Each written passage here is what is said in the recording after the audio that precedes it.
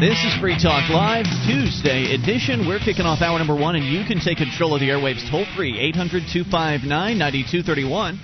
That is the Packet 8 toll-free line for you, 1-800-259-9231. Ian here with you. And Mark.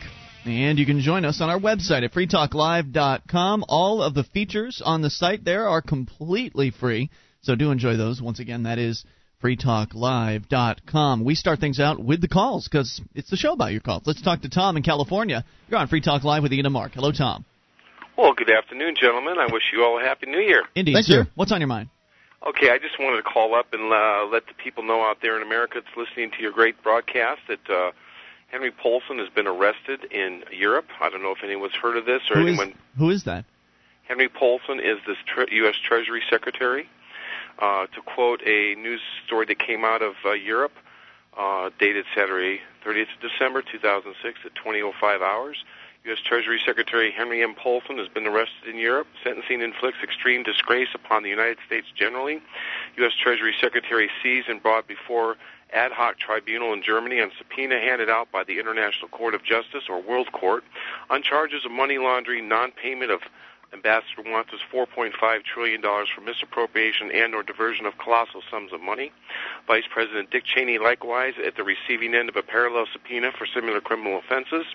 German authorities exercised the international subpoena, bringing Paulson under German jurisdiction, given that the German banks trying to make the Wanta payment were twice prevented by Mr. Paulson from doing so. When this happened the second time, Paulson was arrested. Okay, wait. Can you translate that? What was he laundering money for?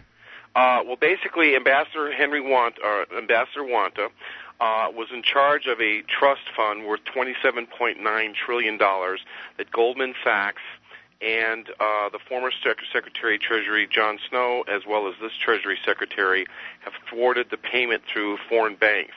Every time the payment was supposed to come forth, the United States Treasury and the interfered with the transfer, and the arrest has been confirmed by 7 sources. So wait. So who owed? So the United States owed the Germans money, is what you're saying? No, Ambassador Wanta was authorized back in the Reagan administration to set up funds to prevent the ruble from collapsing. Those funds were earmarked for the people of the United States in the event that they did not succeed. They succeeded in doing what they wanted to do. The funds were still there, and they were going to be returned to the American people with interest, which totaled almost $97 trillion.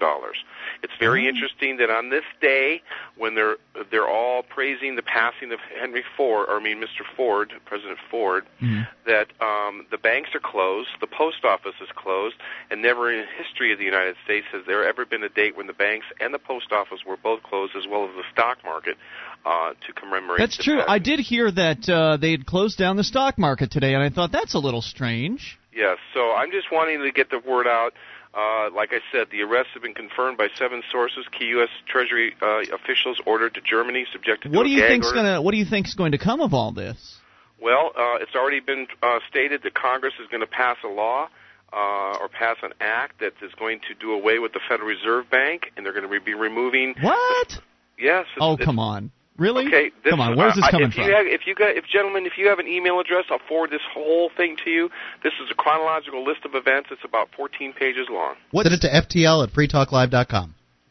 FTL at freetalklive.com. Why would they all of a sudden go and get rid of the Federal Reserve Bank? What does that have to do with all this? Well, the Federal Reserve assets are up for sale right now in Europe for $450 billion. The total debt asset of the Federal Reserve is $1,000 trillion. Okay, so I'm just bringing this to people's attention. This is something that will not be on the major mainstream media. They're trying to hide. Well, I mean, if they're going to stuff. sell the Federal Reserve off or get rid of it, then I think that's going to at least make some major news at some point. Oh, absolutely. But I mean, there's a list here of the chronological list of events since all this happened. A letter to the president from Mr. Cottrell, which is Mr. Wanta's private attorney, and Thomas Henry, to Dick Cheney, to all these different organizations that even list the banks that are currently holding the assets of the Wanta Trust, which is about 120 banks. And there's even one here in Newport Beach called Bank of America. Huh. So This is very interesting. So this is essentially breaking news. You said he was arrested just a couple days ago? Yes, I believe on the 24th or the 26th. Hold on a second. And this is verifiable. You say this is not just some sort of internet rumor. This isn't... This is totally verifiable. 7 different independent sources have verified this story. Yeah. Coming from the UK, coming from Germany, coming from our own United States Treasury Department. All right. Well, send that on to FTL at freetalklive.com, and we'll definitely take a look at it. And Tom, thank you for the call. If it's true... It's earth-shattering. It sounds pretty outrageous. Sounds pretty interesting. And I hope they never let Mr. Paulson out. 800-259-9231 is the toll-free number. I hope all of our Did politicians... you Google his name, perhaps? Yeah, oh yeah, absolutely. Is he really arrested? In fact, I can't tell whether he is arrested or not, but I can tell, in fact, that he's the Treasury Secretary. Let's go to Justin in Ohio. You're on Free Talk Live with Ian and Mark. Hello, Justin. Oh, hello, guys. What's on your mind? Yeah, I'm Justin. I listen through the podcast, and I'm 15 years old, and I wanted to bring up the different types of anarchy and anarchism. Sure. I personally identify myself as a free marketeer and an anarcho-capitalist, but I was questioning anarcho-communism, and I was wondering if you guys know or have any information on it, how would anarcho-communism work? Because it's kind of the idea that no one works for money, but how would this work without government enforcing these laws that would kind of rid the world of money? I don't honestly know anything about the anarcho-capitalists and what they think. I don't know. Now, why would there be no money in the world? I mean, it seems like money's a natural phenomenon.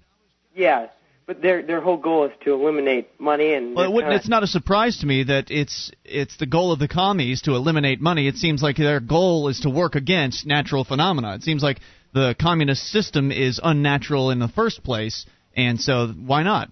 Hey, we're unnatural. Let's get rid of all the money. I mean, it's crazy. Communism has never worked, and so that's not going to work either. Yeah, as a matter of fact, Lenin attempted to do away with money in the Soviet Union very early on, and they found that they just couldn't operate without it.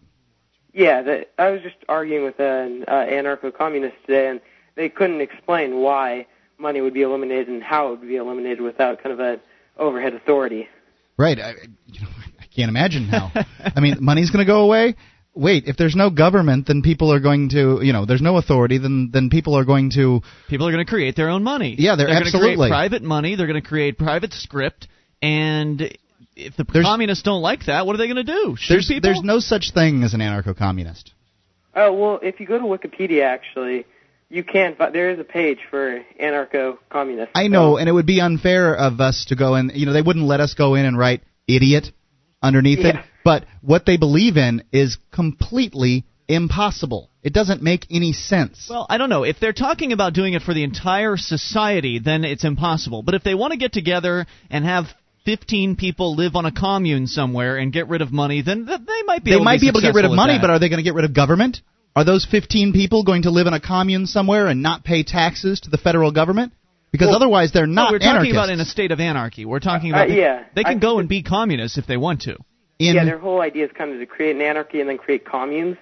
And okay. That's in an anarchy, the only way communism is going to work is in an anarchy, because people who actually want to be communists will be in the communes. Right. If you want to opt in, if you want to join a commune under a free market system or an anarchist system, then that's fine. That's your business. But it's certainly not going to have any effect on the rest of us who want to continue living life as we normally do, that is with a common form of exchange known as money. Any other thoughts for us? Yeah, I just had a quick thing on God.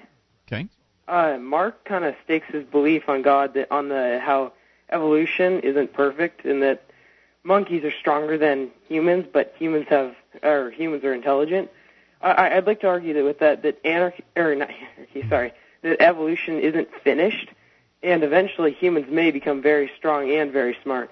So, as evolution isn't finished, we essentially haven't reached the perfect forms yet.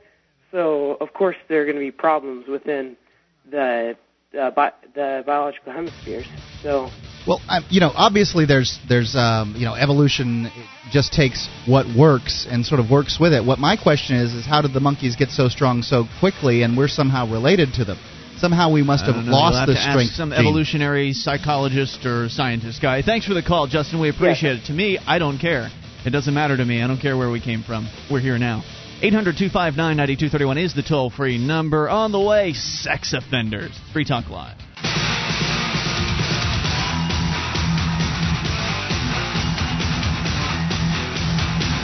is Free Talk Live. It's your show, and you can bring up whatever's on your mind. Toll free, 800-259-9231. That's the Packet 8 toll-free line for you. 1-800-259-9231. It's Ian here with you. And Mark. And you can join us on our website at freetalklive.com. All the features on the site there, completely free, so do enjoy those, including live streams. There's a broadband version of the show and a dial-up version as well, both of them there for free at freetalklive.com. And do you have a child in your life, be they son, daughter, or sibling? Give them financial literacy. A Kid's Journey to Getting Rich by Jewel Thornton teaches a child the basics of finance, money management, and real estate investment. School doesn't teach kids about money. Only their loved ones can do that. Give your special child A Kid's Journey to Getting Rich and order it at akidsjourney.com or call 1-800-657-5066. That's akidsjourney.com, 800-657-5066. You know, Mark, we've been looking throughout in pretty much the whole break there for this story, these claims about the Treasury Secretary, Henry Paulson, being arrested. It would be a really big deal. And there's no verifiable source. The guy who called in at the top of the hour claimed that there's 7 independent sources. He has yet to send the email that he promised to send, and a quick Google search doesn't reveal any sort of news source internationally anywhere that is reporting this. The only source that is reporting it is some crackpot website. There's a couple of web forums that have it in there repeated. Right. Well, that's nothing. No, it's not. I mean, it's just people saying it. Apparently, it came out it looks like it came out as a news story on December the 30th, but I can't find what news source reported it. Paulson did go to Germany in December. That much is true, but that appears to be the only bit of truth in this whole thing. There's nothing actually verifiable in those claims that caller made earlier. Just thought it would be worthwhile to throw that out there. 800-259-9231. But if we do stumble across something, if it does turn out it's true, we'll certainly retract that. Please. I'd love to see some real verification of this. I want it to be true. Some guy calling this show. Let's continue with the calls, though. Let's talk to Dave in New Hampshire. You're on Free Talk Live with Ian and Mark. Hello, Dave. Hey, lads. Hey there. What's on your mind? Well, first, I wanted to thank you guys for all you did to make the first 1,000 happen. Woohoo! Very good, sir. I didn't lift a finger on that. I didn't get involved in it at all. It was very cool to see stuff just happen, you know, and I'm sorry I didn't do more, but I'm really glad you guys were able to make things happen on that. Did you even sign it? Oh, yeah, I did sign it. Okay, good. Well, there you go. Then you helped out. Yeah, but you guys, you know, I mean, you were constantly talking about it, making a lot of calls. All right, enough back-patting. What do you have for us here tonight, Dave? Well, I actually wanted to give you an update on really, it's a 1.5-year-old case in terms of just our involvement in it, in terms of Free Stater involvement in it. But there's a prominent eminent domain case in New Hampshire where a gentleman from Londonderry was, the state was trying to seize some of his land. Yes. It was sort of wetlands, you know, they were trying to seize. It wasn't like they were trying to get his front porch or anything like that. But anyway, he had lost his land. But I have a piece of good news, and that is that the guy managed to leverage the publicity he got out of the thing. And the protest that we did on his behalf, he managed to leverage that into a run for state rep, and he won. Oh, well, awesome. That is good. This is a piece of news that a lot of people it just didn't. They just weren't paying attention to it. And in fact, I didn't even figure out that he had won until a couple weeks ago. I was scanning to see who was in there, who made it in, and he made it in. Awesome. How about that? So that's good. So you got somebody who's anti-eminent domain who's been elected to office in New Hampshire. That's I suppose good news. Correct. He's a Republican. There weren't that many Republican freshmen elected this year because of the good point anger at George Bush. But he got in. Now, yeah, I don't know his entire rankings, all his Liberty rankings. He probably doesn't have one yet because he's new, right? I mean, you can't rank somebody on their votes if they haven't ever been in to vote on anything. I think the Coalition of New Hampshire Taxpayers gives them a ranking if they respond to a questionnaire. I see. And I don't know if he was endorsed by them or not. I think he was. His name's Al Baldessaro. He's from Londonderry, and well, very good. Nice to have this, you know, part of a happy ending to that story, and the overall ending wasn't happy. You're certainly looking on the bright side, that's for sure, Dave. I mean, he did have his land taken from him by force, and that's certainly unhappy. It is, but and maybe in the future we can head that off at the pass, and we can prevent that from ever happening again. That's true. Very good, Dave. Anything else on your mind? Not much I can think of. Thanks as always. Sir. We appreciate it. 800-259-9231. Let's go to Skooma in California. You're on Free Talk Live with Ian and Mark. Hello, Skooma. Hello. Hey, what's on your mind? Do you remember if I called back on? You called before on just sometime in mid-December about how I was going to get searched at school. Oh, that was you. Okay, I couldn't remember which one of our younger callers it was. And no, you didn't call back on that. What ended up happening? You said there was one day, I guess it was like a Friday, that you'd gotten wind that the school people were going to be searching every student coming into the school that day. Yeah, it turns out they didn't. Oh, well, that was easy then. Yeah, I was all worried because I had my guitar and I didn't want to get hassled, but nothing happened. Oh well, they were BSing you, just trying to scare you, I guess. So what else? They were just white government and just forgot. Maybe so. What else is on your mind, Skooma? Well, I got my first paycheck ever over the winter break. Oh, first job? Yeah. Congratulations. What are you doing? Bagging groceries, but what angered me the most was taxes. Yeah. It doesn't California feel real good. Taxes. It doesn't feel real good when they take that money from you for not doing. I mean, they didn't. What did they do to earn it? Nothing. They just took it. $30. Out of how many? 181. Yeah, that's a pretty significant chunk. That's a good chunk. That's what is that? 15%? Something like that. So in that case, so it's your very first job. You're bagging groceries. What do you like the most about it? The money. That's the reason we all go to work, my friend. That's pretty good, though, that you can say, that you're making good money at bagging groceries these days. It's not too shabby. And good luck with the career. And thanks for the call. We appreciate it. 800-259-9231. Stick with it. Most important thing is to show up on time every single day. Every single time you're scheduled. I agree. Let's talk to Nigel in Texas. You're on Free Talk Live with Ian and Mark. Hello, Nigel. Hi. Hey. I think, Mark, you have a couple misconceptions about evolution that I'm going to do my best to clear up. Oh, and I'm not going to listen. Go ahead. No, I don't. Okay. I think a lot of people believe that evolution means that saying every new generation is better by some arbitrary... I do not believe that at all. I believe that evolution means that what works, what lives, is what gets to breed. And here's what my point is that monkeys and humans are supposed to have some common ancestor, okay? Yes. That common ancestor must have had the ability to be rather strong, because monkeys are very, very strong, right? Chimpanzees can lift a Volkswagen over their head. Gorillas can bench press 3,000 pounds. I mean, we're talking about a very... Well, neither of those are actually monkeys or apes, but okay. Fine. So they don't have a tail. Big deal. And the point that I'm making here is that if I'm strong and smart like me, and Ian's smart and weak like he is, then we're willing to kill each other in order to breed, then I am going to get the girl before Ian 6 times out of 4. So Ian is going to disappear. We also have to understand that humans supposedly evolved in different climates than chimpanzees and gorillas now live. No, they pretty much all right there in Africa, right? And gorillas live. Well, yes, but Africa is a very diverse. It is a very diverse place, but I'm talking about right where they are. Okay, well, chimpanzees and gorillas live in jungles, whereas humans are supposed to have evolved in savannas, which are vastly different environments.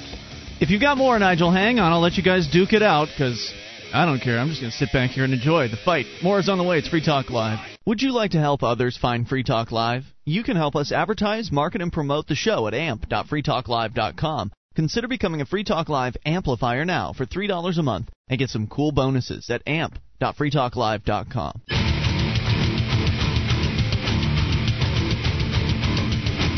This is Free Talk Live. It is the Tuesday edition, and you can take control of the airwaves toll-free, 800-259-9231.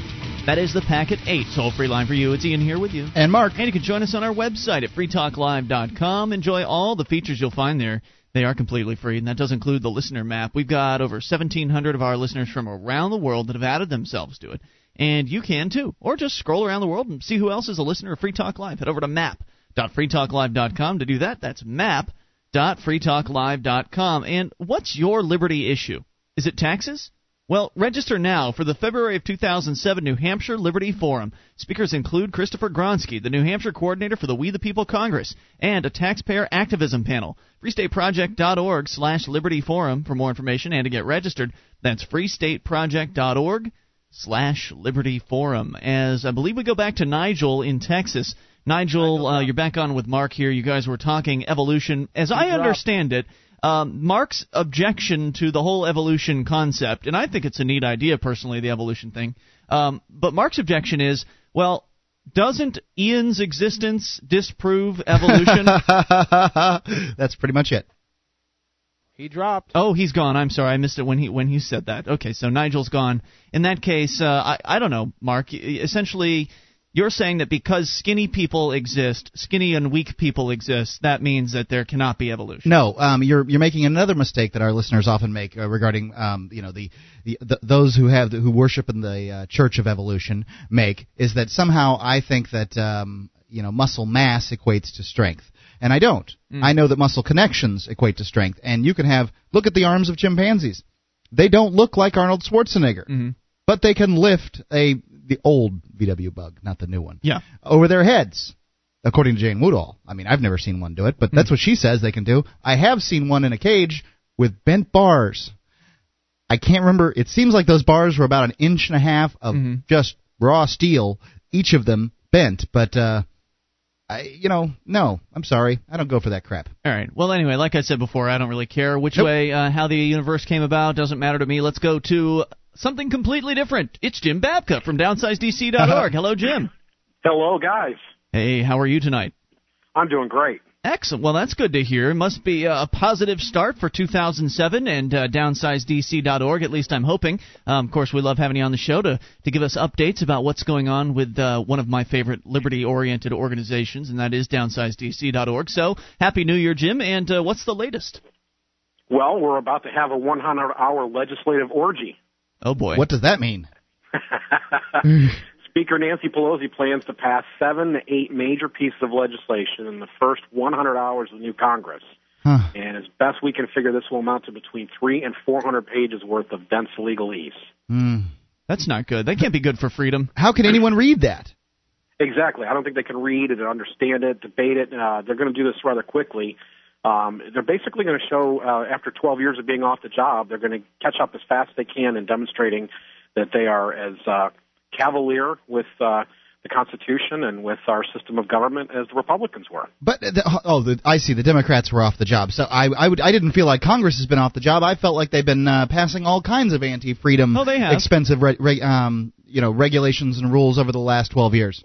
Yeah, but it was the wrong guys doing it in the wrong way. Yeah, right. It was so we have 12 years to make up for, and they're going to attempt to do it basically here in January. Right. We've been getting way too many fascist-leaning laws, Mark. Now we've got to have some more socialist-leaning laws passed.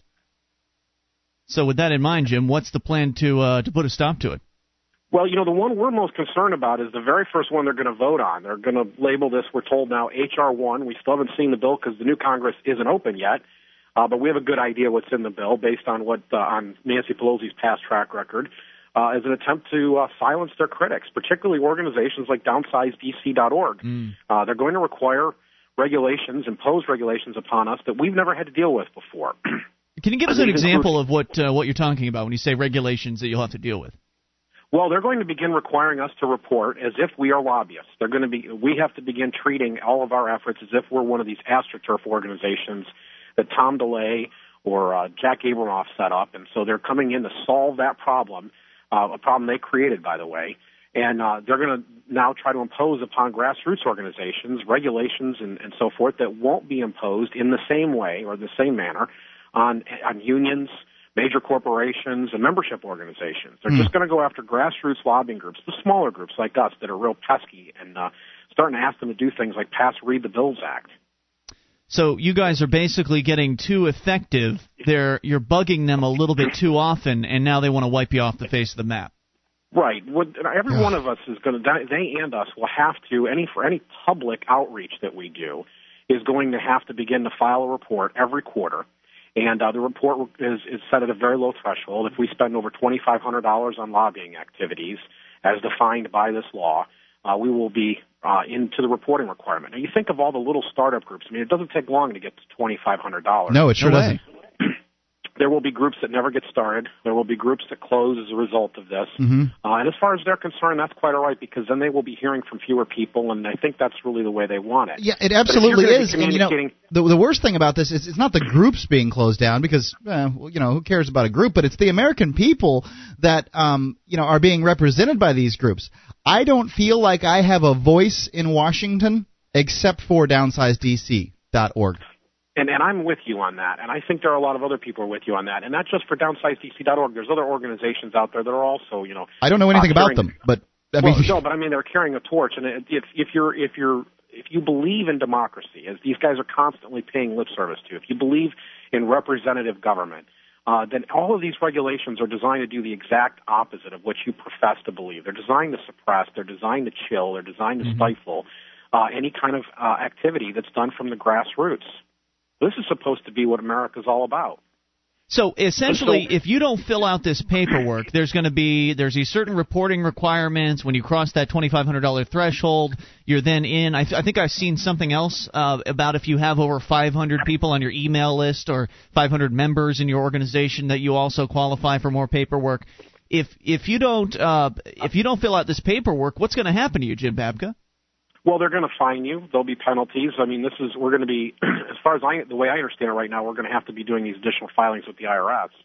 And one of the filings that kind of surprises me, kind of gets me, it's so blatant, and yet they're going to get away with this, is that we also, once we're in the filing mode, have to report on those reports what we're going to do in the next quarter. We have to give a good faith estimate. I love the specificity of that.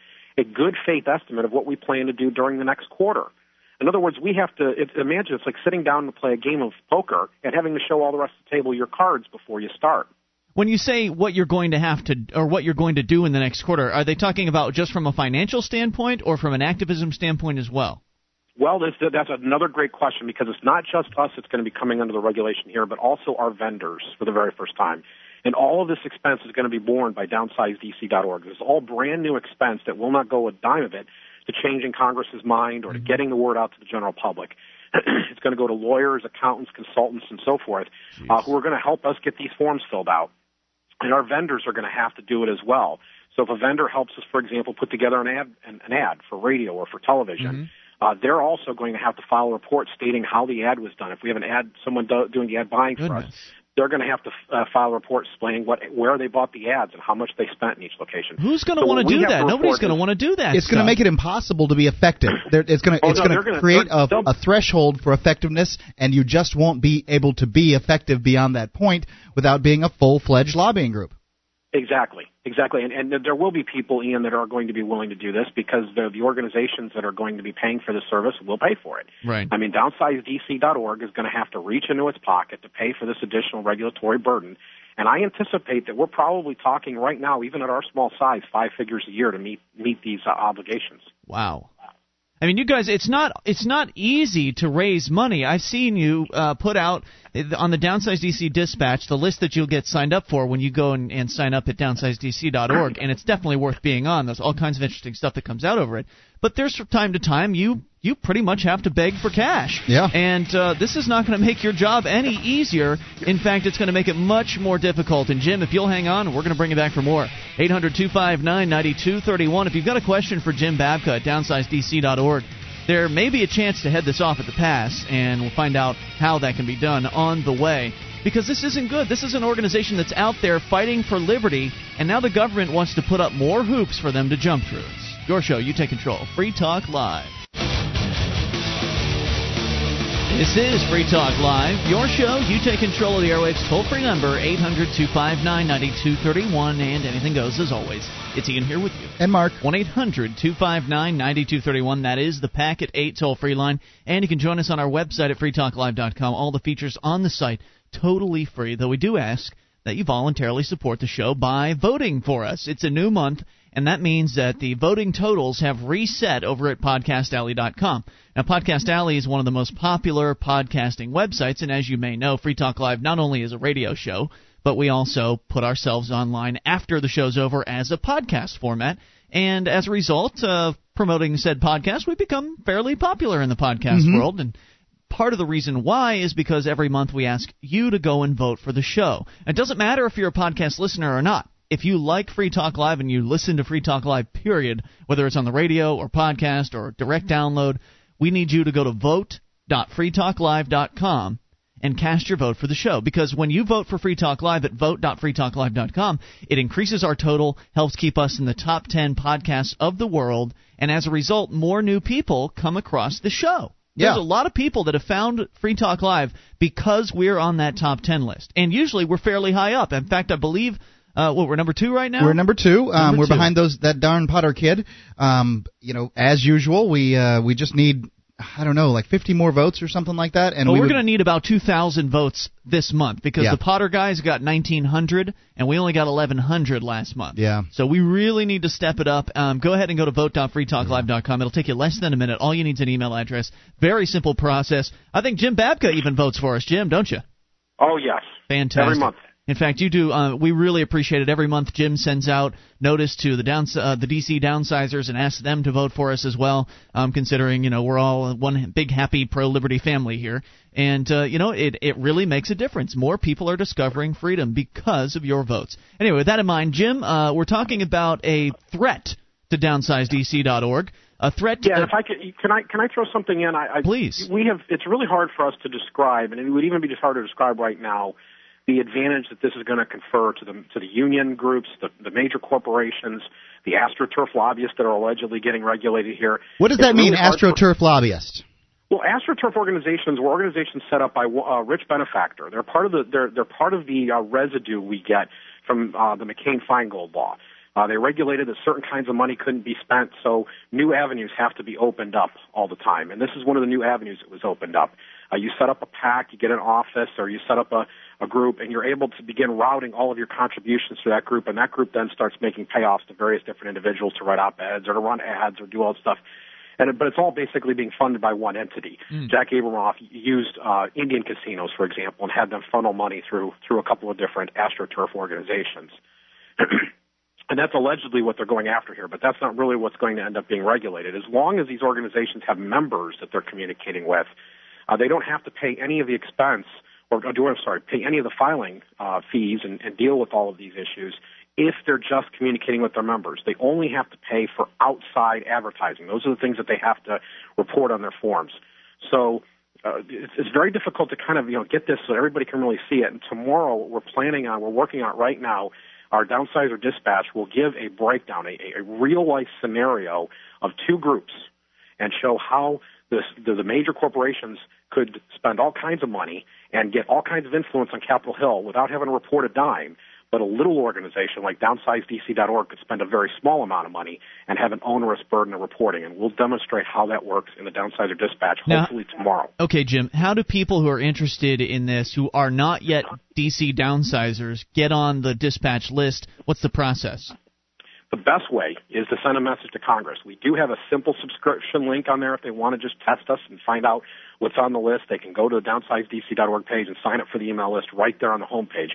But if and as you guys can attest, there's lots of good information that we put out every week. Mm-hmm. But if they want to actually get involved, and this is the way we recommend doing it, go to DownsizeDC.org, pick a campaign that's there. Right now, the campaign we're referring to is right at the very top of the page. Click on that one. And you can send a message to Congress very simply. You just give your contact information. The system tells you who your representative and two senators are. And it allows you to send a personalized message that includes your contact information. And the way that we submit this information to congressional websites, it doesn't necessarily, most of the time it's not email. The way we submit this information combined with your contact information on the letter itself demonstrates to that office that they're actually hearing from a constituent. Mm-hmm. The number of Internet communications has soared over the last several years.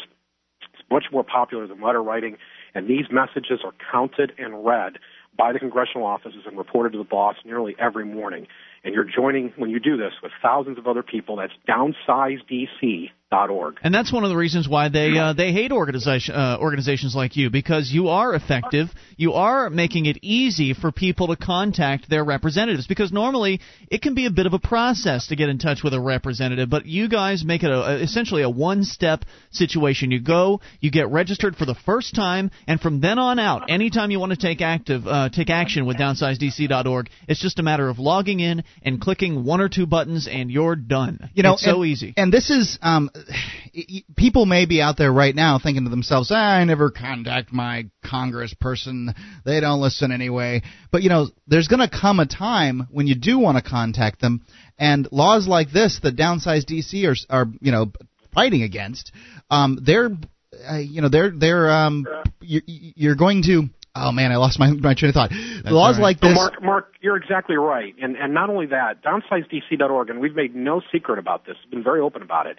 The real reason we're using a mechanism like this is that we're not only trying to direct an army at Congress, we're trying to build an army. This is a wonderful way for us to recruit new people in. We pick these issues, give people a very quick education about them, so they can be up to speed and send an informed message to Congress, and then a vehicle by which to do it. But it really gives us an opportunity to recruit, and we have been growing steadily as time goes by, and we're going to keep growing. We're going to build an army so large that Congress can't afford to ignore us, and that's what they're scared of. Exactly right. Now, what else is going on? As we focused on this, and it's certainly an important issue, and you're right, it is right there at the top of the page. There's some guy that's got something wrapped around his mouth so he can't speak. Who is that, anyways? That's not you, Jim. No, it's not me. I like that picture, though. I don't know where our webmaster got that one. Yeah, it's funny. Right there, downsizedc.org. So what's coming in the future, regardless of what happens with Congress on this particular issue? What else is going on down the line for Downsize DC?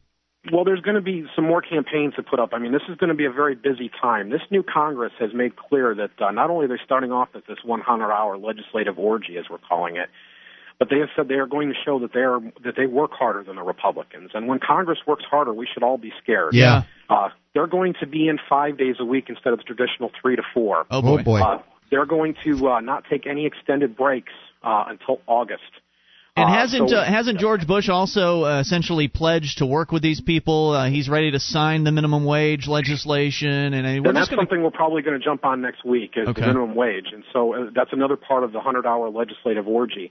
But there's going to be a bunch of this kind of stuff, and this is not a president. He's got one veto in his entire record here, who's going to be vetoing a whole bunch of stuff. I have a feeling that he's going to go along with it. He clearly has no problem, gentlemen, with the size of the government. He's willing to expand it more. It's give whatever he wants, so long as he can keep his war going. Is apparently the modus operandi here. Pretty much. Now, what Jim? Do you remember what he vetoed? Because we were trying to think of it the other day, and we can't. The stem cell bill. What's that? That's right. The stem cell research bill. I see. God knows we'd want to veto a little science. And that's another one of the things that's in the 100-hour orgy. The Democrats are going to pass another stem cell research bill. And what? He's not going to veto it? He may veto that again too. He may have to because of his base. But I don't think there's anything. He doesn't have to do anything because of the base now, though. I mean, now he's pretty much doing whatever he wants, right? I mean, all the elections are done until he has to get out. Right. I mean, maybe he cares whether the Republicans win, but I don't see why he does. I don't know if I would. I don't know. Maybe he will, maybe he won't. All right, so everybody who has not yet become a DC downsizer really should consider going to downsizedc.org, explore the website. Better yet, click the very top link there under Don't Let Congress Stifle Its Critics, and tell Congress no. Get signed up. Get on the Downsize DC Dispatch. And get active, because there's always going to be something new. There's always some new threat to liberty. And, Jim, you just do an awesome job, you and your crew over there. I know it's not just you. There's a number of other people involved. But you guys do a great job of really keeping up with what these thugs in Washington are doing. And they're dangerous people, and I'm glad somebody's keeping an eye on them like you guys are. And I just really appreciate you being out there. Oh, one other thing, Jim. Yes. You're going to be appearing at the Liberty Forum in February. I was wondering if you were going to remember that. Yes, and you and I believe, are going to be on a panel together. Really? I think so. Oh, boy. I'm going to be on about that, but I think so. I'm going to be on a media panel. I don't know if they've announced me on any other panels at this point. I think I'm on that same panel, but I'm not positive. Well, either they way, did tell me I'm going to be on a panel, and I believe that you were one of the people that they mentioned. We're going to be in the same building, and it's going to be interesting because I've never met you before. I'm really looking forward to it. I know a lot of our listeners are probably looking forward to getting a chance to meet with Jim Papka from downsizedc.org. So if you're going to be at the Liberty Forum, he'll be there as well. And Jim, thank you as always for coming on the show tonight. We appreciate it. It's a blast. Have a great night, sir. Talk to you later. 800-259-9231 is the toll-free number. We've got 2 more hours remaining. Hour number 2 on the way. Coming up, sex offenders. There's a new law in regards to those guys. It's Free Talk Live. One of the bonuses you'll get as a Free Talk Live amplifier is access to our classic archives. For just $3 a month, you can become an amplifier, and you'll help us get on more radio stations and MP3 players. Get the details at amp.freetalklive.com. That's amp.freetalklive.com. This is Free Talk Live. It's your show, and we're kicking off hour number 2 of the Tuesday edition. It's Ian here with you. And Mark. The toll-free number is 800-259-9231, the Packet 8 toll-free line. 1-800-259-9231. You can join us on our website, freetalklive.com. All the features there completely free. That again, freetalklive.com. Still got lots to talk about tonight here on the way. Needless medical care for old people. But first, sex offenders. Yes, the laws continue to get more complex and more repressive in regards to sex offenders. And the latest news is out of Michigan. According to the South Bend Tribune, a convicted sex offender's cross into your neighborhood this coming new year, presuming you live in Michigan, could trigger a ping in your inbox as offenders re-register their addresses under Michigan law beginning Monday. And with ankle bracelets becoming a gradual trend for tracking sex offenders during the next 2 weeks, Michigan has joined a handful of other states that are using Global Positioning System, GPS technology, for more than the usual job. It's all an electronic push towards buttressing public awareness and enforcement at a time when laws are constantly changing to handle the increasing number of sex offenders statewide, say officials. Not only is it that, but it's also a time when they're essentially using the sex offenders as guinea pigs as the whipping boys, if you will, for this new system that they would like to impose upon more people. I could imagine that if they're successful with putting ankle bracelets on the sex offenders, it's only just a matter of degrees away from putting them on, robbers and muggers and other people who have committed crimes and have spent time in jail and have been released. Deadbeat dads, all kinds of people. But what does successful mean? Because they're going to throw as much money as it takes to make it successful at it. They are going to be successful because they're going to throw enough money at it, in order to be a certain level of successful. And if they're not, then they just need to throw more money at it. So this is just another gigantic hole that they've created to Mark, throw money in. We're going to talk about the money here in a moment because it is actually a factor, not just in the way you think. Let's go on. Lieutenant Michael Brown of the Michigan State Police says they're trying to make it more open to the public, and they're trying to make it fair to offenders, and also make it fairly simple to enforce. Make it clear as to what people's responsibilities are. Oh, that's really fair. Yeah, that's right. You get out of jail after you've spent however many years in prison for your sex offense, whatever it was, and then it's fair to put an ankle bracelet on that person. It's fair to demand that they register whenever it is that they move to a new location. I don't consider that fair at all. I consider that oppression, and it's an outrage. If the sex offender has finished their prison time and they don't have any probation, as far as I'm concerned, you can pretty much do whatever you want on probation. The state, I mean, you have. The state can do what they want to these people on probation because the people have signed a piece of paper saying, I will take your probation. This is after probation. Yeah. I understand. But once, that's what those people agreed to as a sentence. If they successfully complete their prison time, successfully complete their probation, then to put an ankle bracelet on them is putting an ankle bracelet on you and me. It's like, you got some dogs or some cattle or something like that you want to keep track of. And I mean, that's in America. I mean, that's insulting. It's always seemed to me that you do a crime and you serve your time for it, and then somehow or another, you're supposed to be able to build a life. You're supposed to re-enter society. You're supposed to re-enter society. Start over. You build a life. But that's not what they're allowing for sex offenders. Sex offenders they want them to constantly have this stigma over their head. They want to always have them with some sort of a scarlet letter across their face, essentially, to show everybody what they did in their past. And sometimes, believe it or not, people can change. Yeah, I understand. Sometimes there's recidivism. Sometimes they go back and they do it again. But nonetheless, that's not fair to all of those that want to make themselves better. But to all of those that want to get on a new path in life. Right. I mean, how is it that you're going to do that if you have to live in a leper camp outside of civilization? Well, that's some of the other. Those are some of the other rules and regulations in other states where there's new, or actually, I guess it's cities that are creating laws that mandate that the sex offenders can no longer live within a certain number of feet, usually 2,000 or 1,000 feet of any school or park, which essentially, because there are so many schools and parks, Well, some places it's bus stops too. Some places it's bus stops. That's crazy. Well, here's more. Any local citizen who registers for email alerts this holiday season will be notified of sex offender registry changes in Michigan.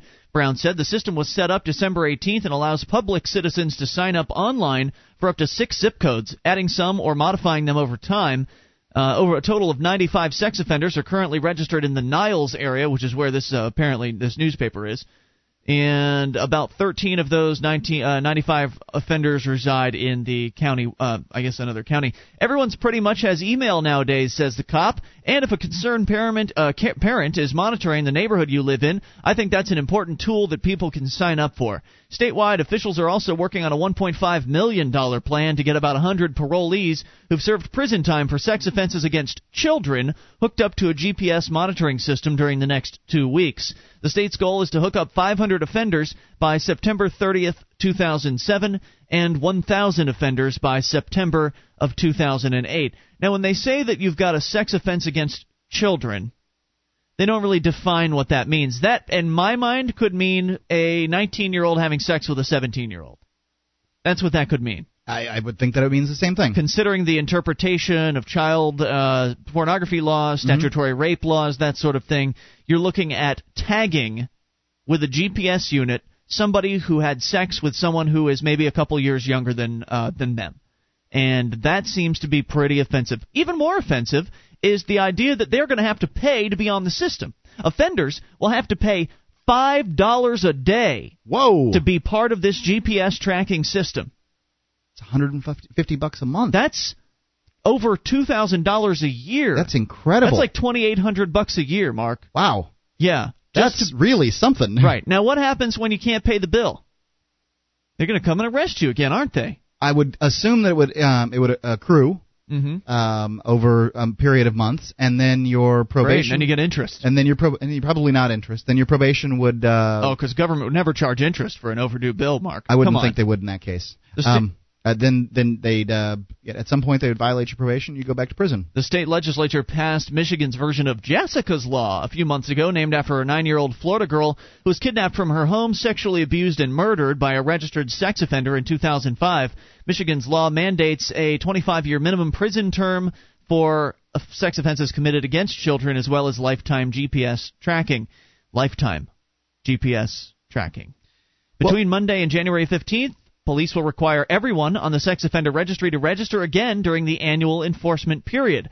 On January it doesn't bother me as much that they would make the possibility of GPS tracking for a lifetime something that's open to the judge at sentencing.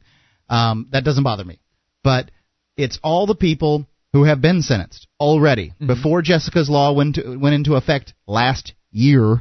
So all these sex offenders that are in jail, in prison right now. So it doesn't bother you at all. I don't understand why it doesn't bother you, Mark, because ignorance of the law is widespread. People don't know what the law is, and if somebody happens to make a mistake and get involved in some sort of sexual way with somebody who's under the age of 18, they get picked up, and you're going to just look at them and say, well, you should have known better. You should have known better. Now you're going to have a GPS tracking bracelet for the rest of your life. That's not fair at all. They should be able to spend time in jail and then get out and go about their lives in a normal fashion. I said that it should be open to the judge at sentencing, which means the judge would have to, in fact... And the judge will throw the book at these guys because they want to look like they're tough on... Listen to me. Almost 90% of these guys that are going to jail have signed a piece of paper basically saying, yes, I'm guilty, I am willing to go to jail for this. Okay? Then... they're saying, I'm going to take whatever it is that they're giving me. So they're just going to see it on a piece of paper, so the sentencing is going to be there. They're sentenced to life with a GPS on their ankle. Wait, you don't think they're going to give them the sentence if they don't sign the piece of paper? What do you mean? You're saying that because they sign a piece of paper, it's okay to put a GPS tracking anklet on them? They're going to get that sentence whether or not they sign the paper, Mark. Look, I said that it should be open to the judge at sentencing. I said I don't have a problem with it if it's open to the judge at sentencing. I have a problem with GPS tracking anybody, anytime. It's an outrageous violation of your freedom to travel and your freedom to be anonymous. And once you've once you've served your sentence in jail, then that should be it. It should be done. 800-259-9231. Your thoughts. Do you think that it's an okay idea to track somebody for the rest of their life because they might have made a mistake? This is your show. It's Free Talk Live. This is Free Talk Live. The toll-free number is 800-259-9231. Packet 8, toll-free line for you, 1-800-259-9231. Ian here with you. And Mark. And you can join us on our website at freetalklive.com. The bulletin board system there, over 160,000 posts, over 1,300 people interacting. Lots of stuff to talk about there. There's fun stuff, serious issues, all there for free at bbs.freetalklive.com. That is bbs.freetalklive.com. And Free Talk Live is brought to you by the New Hampshire Liberty Forum. Get registered now. Attaining economic and personal freedoms in America's freest state. This 3-day event, February 23rd through the 25th, will be held convention-style in historic Concord, with some of the program taking place in the State House. Register now at freestateproject.org/libertyforum.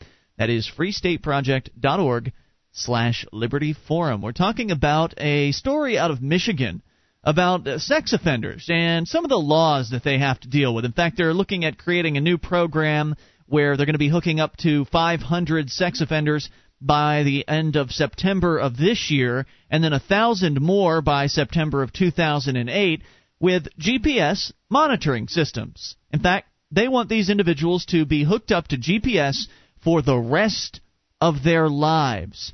And Mark, you said that that's okay with you so long as they knew about it in advance, huh? It certainly beats the hell out of them not knowing about it in advance, which is what they're proposing to do to the people that are, that they're doing it to retroactively.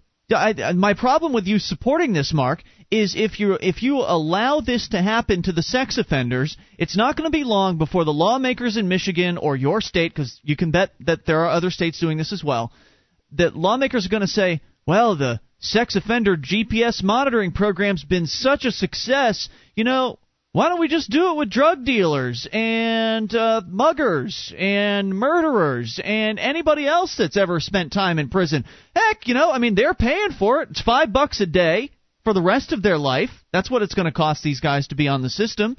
So the criminals are paying for it. It's not going to be a burden on the taxpayer except to set up the system originally. Let's expand it. We're already doing it with the sex offenders. That's going to be their excuse. We're already doing the death penalty with the murderers. Have we been expanding that? Now, that's absurd, Mark. Nobody's going to call for a death penalty for some of these other crimes. Well, then why is it that we're going to accept GPS tracking for jaywalkers?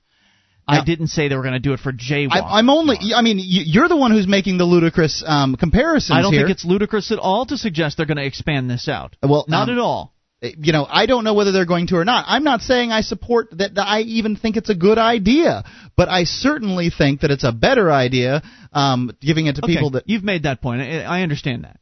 I'm pointing out that if you support GPS tracking in any way, then you're supporting it for everybody eventually. I don't support it. That's okay. Good. Let's go to the phones and talk to Luke in North Carolina. You're on the amplifier line, Luke. Hello. No, maybe this is Luke. Luke?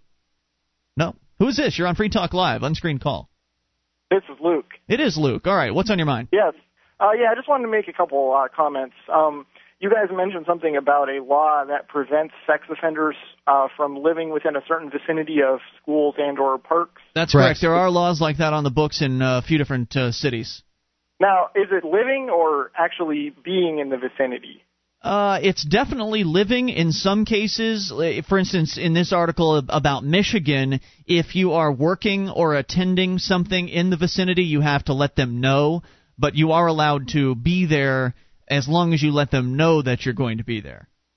Okay, because I was going to say, how would keeping somebody from living somewhere just, prevent them from getting in their car and just, going there? No, right. It certainly doesn't. I mean, it's silly that, somehow having me live 2,000 feet away from a park is going to keep me from dressing up like a bush and waiting for little girls to run by. I mean, right, I don't really know. I mean, I would like to see statistics on how many of these quote-unquote sex offenders actually go and, pick up prepubescent children off of playgrounds and out of, parks. I think it's remarkably low.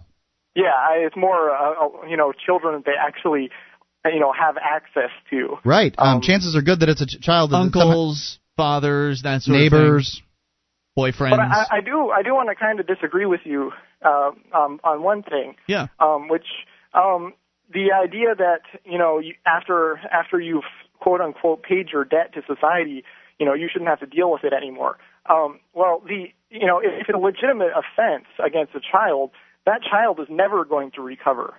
So why should the criminal who committed the offense recover?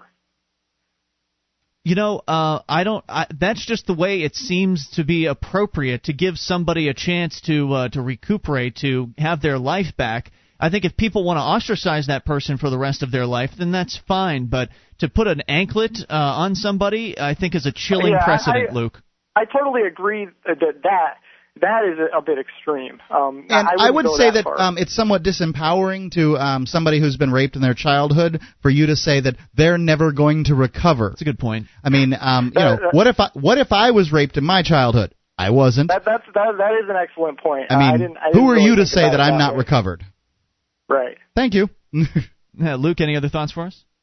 Yeah, the only other thing was you're always talking about this free market system and everything with these rating companies and so forth. And if we had that, I think you would, any sex offender would have a long-term, bad rating because in the free market system that we have now, you can't even get rid of a bad credit rating. So well, you can after a period of time. Right. A bankruptcy, I think by law, unfortunately, it goes away after 7 years. But well, that's fine. In the market system, it's all based on volunteerism. It's all a system that you are essentially opting into. With a sex offender in that particular situation, first of all, the sex offender would know that if he or she was caught, they'd have to do more than just sit in a jail cell for a while. They'd have to make good according to whatever the arbitrator said was an appropriate payback to the individual that they had offended against. And therefore, they would know that if they got caught, they would have to go ahead and actually pay some sort of form of cash payment to the victim, which is currently something that sex offenders don't have to do, to my knowledge. And that actually may be a deterrent to an extent.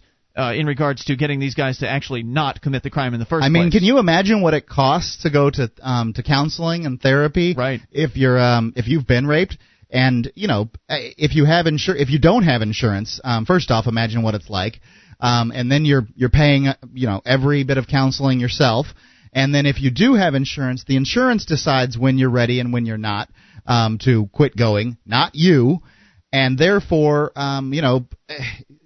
you're never going to get as much counseling as you feel you need based on the current system. And you're probably never going to have a perfect reputation rating ever again. But on the other side of that coin, if you are ordered to make payments to the individual that you offended against, and you do make those payments on time, that's going to count towards your reputation. So somebody will be able to pull up your file, and they'll see that, well, you had a problem back when you were 18, but you're 40 now, and you've been paying payments to this victim for the last 15 years. You're probably an okay guy at that point. You've probably been reformed, and I think most people would, at least I would, look at that with an open mind, and I hope some other people would as well. Luke, thanks for the call. We appreciate hearing from you. 800-259-9231 is the toll-free number. I just think it's a really scary precedent to start putting GPS tracking bracelets on people, and that's, government expands these ideas. It goes to other areas. It may not be jaywalking for a long while, Mark, but I can definitely see it going to murder and other vicious, you wouldn't have crimes. any problem with it if it was your precious free market that wanted to put these GPS anklets on people. Because then they would be voluntarily accepting It's not anklets, my friend. It's government that's your problem. Tracking, that's right. Because if you voluntarily accept it in the free market, that's fine. That's your choice. Our archives, website, and podcast will continue to stay free, but if you think other people deserve to hear this show, consider becoming a Free Talk Live amplifier for just $3 a month at amp.freetalklive.com. Help free some minds. Visit amp.freetalklive.com.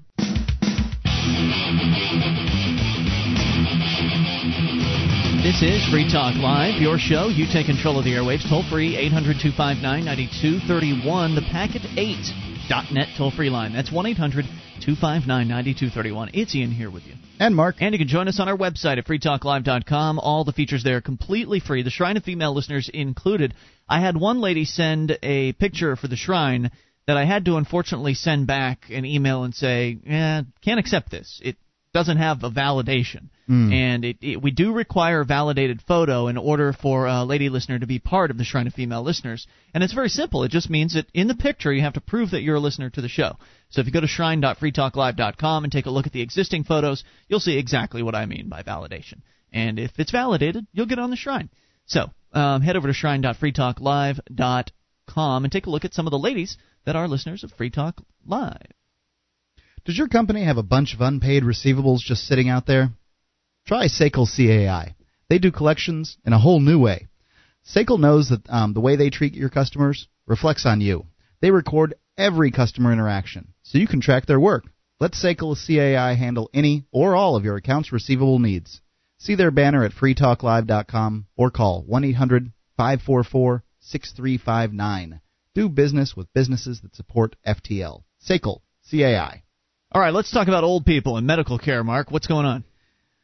Got an article here from the Kansas City Star.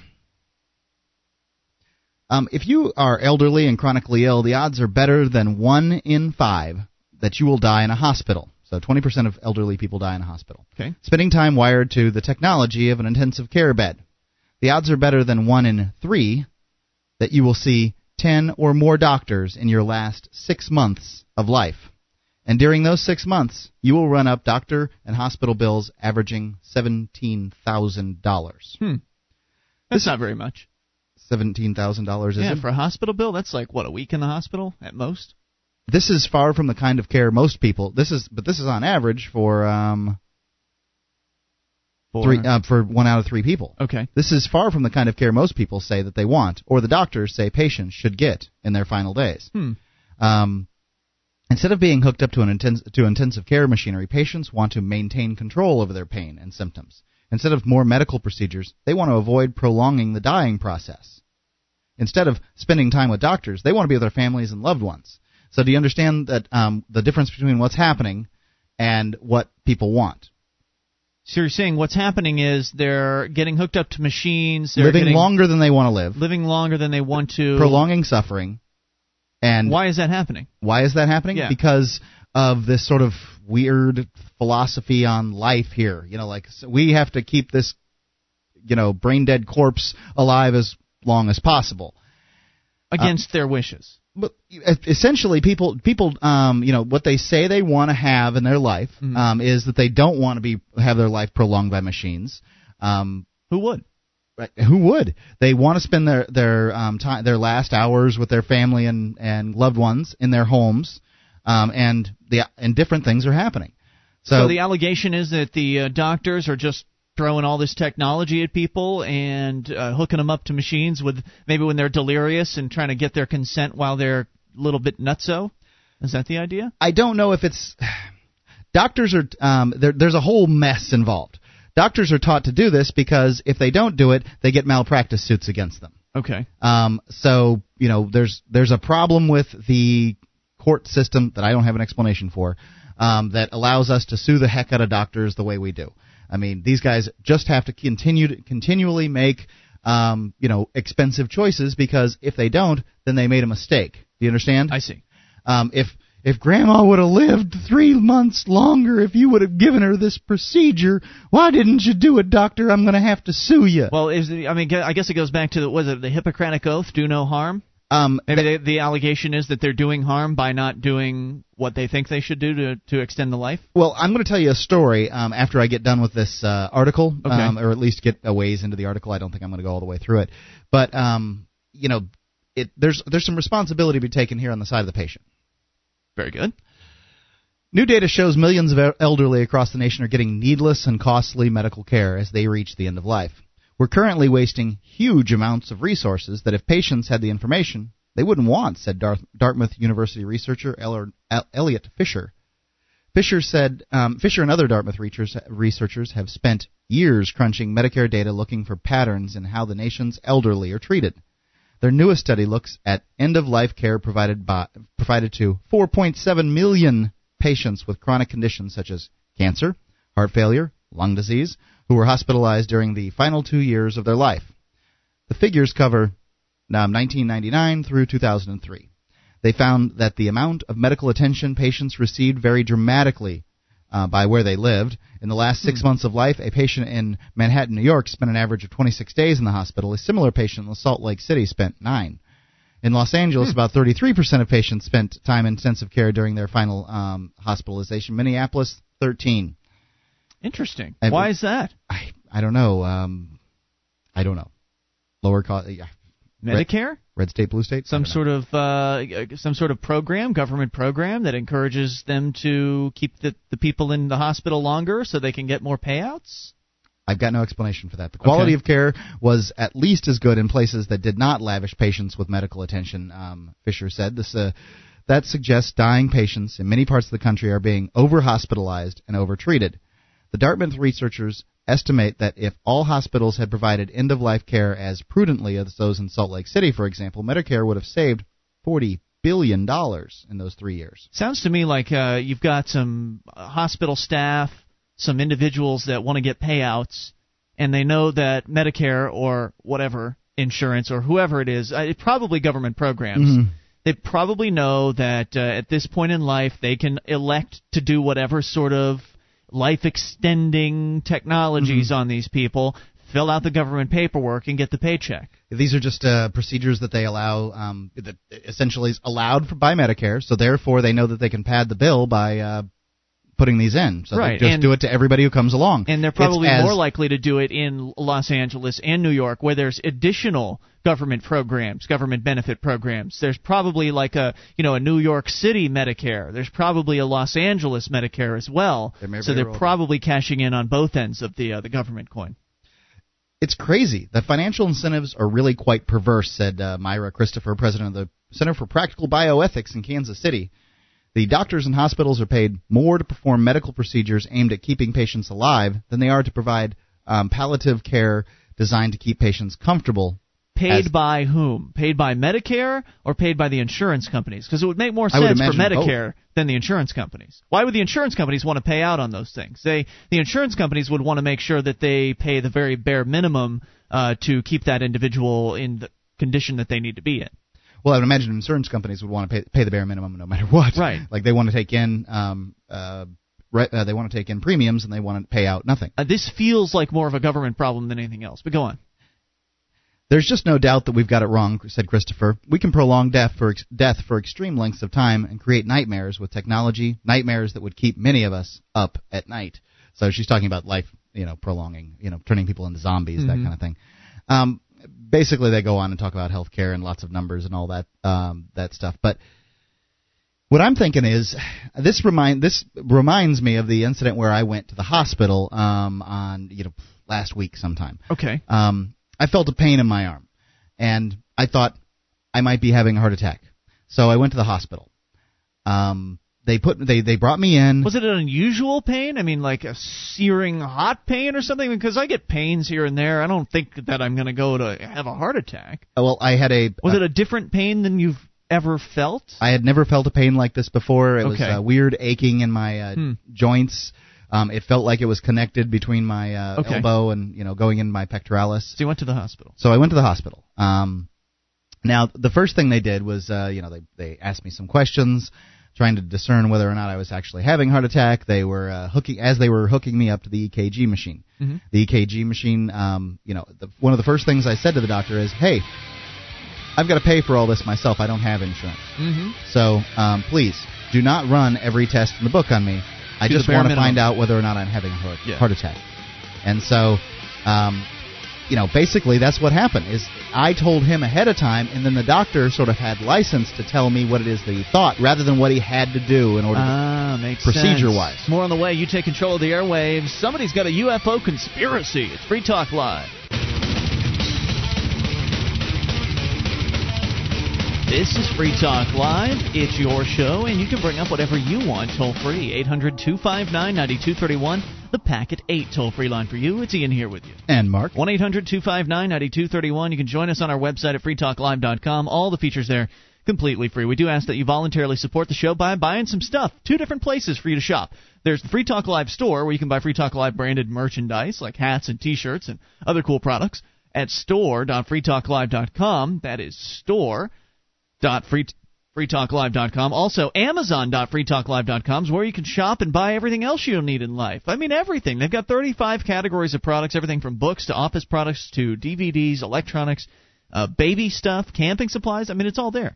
Amazon.freetalklive.com. You shop there, and Free Talk Live gets a percentage of anything that you buy. That's Amazon.freetalklive.com. As we go to the phones, to the fun. Jason in California, you're on Free Talk Live with Ian and Mark. Hey, thanks for having me on, guys. Hey, Jason, what's on your mind?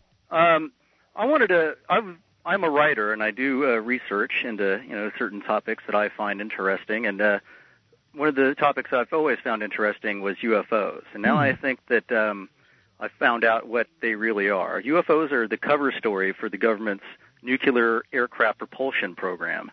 In the 1940s, when people started seeing UFOs, is actually the same time that the U.S. government embarked on a program to power aircraft with nuclear reactors. Okay. And in fact, most sightings and most accidents, when you look at them, they involve a radiation. And so why posit that these are things coming from outer space? It seems like it's much more likely that the explanation is right here down to earth, and that we're responsible. I think you're probably right about that. I would say though most sightings are hoaxes. Most videos, most photos that you see are usually just people looking for attention. But anybody that has a legitimate sighting, yeah, it's probably what you're suggesting, some sort of test jet or rocket. The SR-71, I found out, is actually the plane that we developed that is responsible for most of the sightings. In fact, the SR-71 is a nuclear-powered aircraft. In fact, a lot of the times you don't see it with a third engine. In fact, sometimes you do, but they call it a drone. In actuality, what the SR-71 is a turbo ramjet-powered space plane. The two engines on the sides are what are called turbo ramjets, and then there is a third motor in the middle, which is actually a nuclear rocket engine. It was developed under the Rover program. And in fact, we actually had developed nuclear rocket engines for the space shuttle as well. Now, how do we know that's so? I mean, I've never heard anything like that before. I had to get a hold of a few government documents and timeline it out. But when you take a look at the development of both the U-2 and the SR-71, and then you lay that over the development of the nuclear aircraft propulsion program, you pick up the picture. And also, when the SR-71 was retired, they buried a bunch of the SR-71s and the U-2s in a 40-foot deep hole over in Area 51. And when that happened, a bunch of contractors that worked on the base started dying. And they started dying from radiation poisoning. Because, why would you bury a titanium-made aircraft 40 feet underground, and then on top of that, what about the pilots? Put a big mound. What about the guys that flew it? Wouldn't they also be suffering as well? No, they didn't suffer, and neither did the ground crew. The beautiful thing about the SR-71 is that it's actually the first Aspen. You can actually look this up at federationofamericanscientists.org. The Aspen is an aerospace plane with nuclear engines, and the SR-71 was the first type of aircraft that was actually an Aspen. It had the ability to fly into outer space. Actually, the thing about the SR-71, it was a two-part program. There is an unmanned SR-71, and there's a manned SR-71. The unmanned SR-71 was called the Camel, or Continuously Airborne Missile Launcher and Airborne Low Attack plane. Roughly is what was what the acronym stands for. And basically, what the Camel did is that it was in a 300-mile nautical mile polar orbit, constantly circling the Earth. And the manned program mapped out and found the targets that we would program the Camel to attack in the Soviet Union. The Soviets had no chance. In fact, there's just no way. You've done a lot of research, Jason. Now this may explain spaceships, but it doesn't explain spacemen. I think that the spacemen, when you look at the early years of the program, were most likely chimps and experimental, animals like that were being used. Wait a minute. When you say spacemen, what are you talking about, Mark? You talking about alien abductions? Or yeah, the people that there's those are just people looking for attention. Yeah, I understand that, but he's claiming to explain UFOs, and there's a large group of people out there that have quote unquote seen UFOs, and then there's a smaller group of them that have that have seen the spacemen, and there's a smaller group of them that have talked to them or had interactions, whether that's having their butt probed. I think they're lying. Yeah, I would too. I think that they're either lying or they're working for the government in order to cover up this program. Because the thing is that nuclear-powered aircraft are actually illegal under international treaty. We're not allowed to have them, and that's why the government's been covering them up, calling them UFOs. So let's say a nuclear-powered SR-71 crashes, and people, die from radiation. Instead of admitting that, we have this secret nuclear, aircraft propulsion program, they say, oh no, you were kidnapped by UFOs, or this is a third encounter, something like that. And so this is a way for the government to get away with having this illegal program. Well, Jason, interesting speculation, and thank you for sharing it with us. We appreciate it. 800-259-9231. I don't know how much of it's accurate, but he sure sounds like he's done a lot of research. He does sound like he's done a lot of research. I mean, it's difficult to know. A lot of these planes, the access to any kind of information is very limited, so he's had to make a couple of jumps in logic, and when you have to make the jumps in logic is sometimes where you can jump wrong. I don't know about all the details about the nuclear devices and all that. That certainly seems, I don't know. That's up to him. He's making allegations, and that you can call and make allegations on the show, but I think he's right about the people confusing UFOs for experimental aircraft. I think that happens a lot. I think that the basis of his original point, that's correct. Yeah, it's either a hoax or somebody spotting something they just don't recognize. Because one of my favorite points on UFOs is, I believe Lionel makes this point, is why do they have lights? These are super extraterrestrial, intelligent beings that have figured out a way to transcend space and time, but they still have to have headlights on their aircraft. They got to be able to light you up and take a look at you. Right. Well, no, they don't. Hey, we've got an email that has come in from an anonymous individual. He says, guys, I'm listening to your show and I need to email you. I would call in, but I don't want my voice recognized.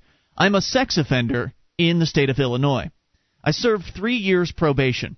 I touched the breast of a 14-year-old in a sleepwalking state when she was sleeping over at my house in my daughter's room. I pled guilty because I couldn't afford a jury trial with expert testimony.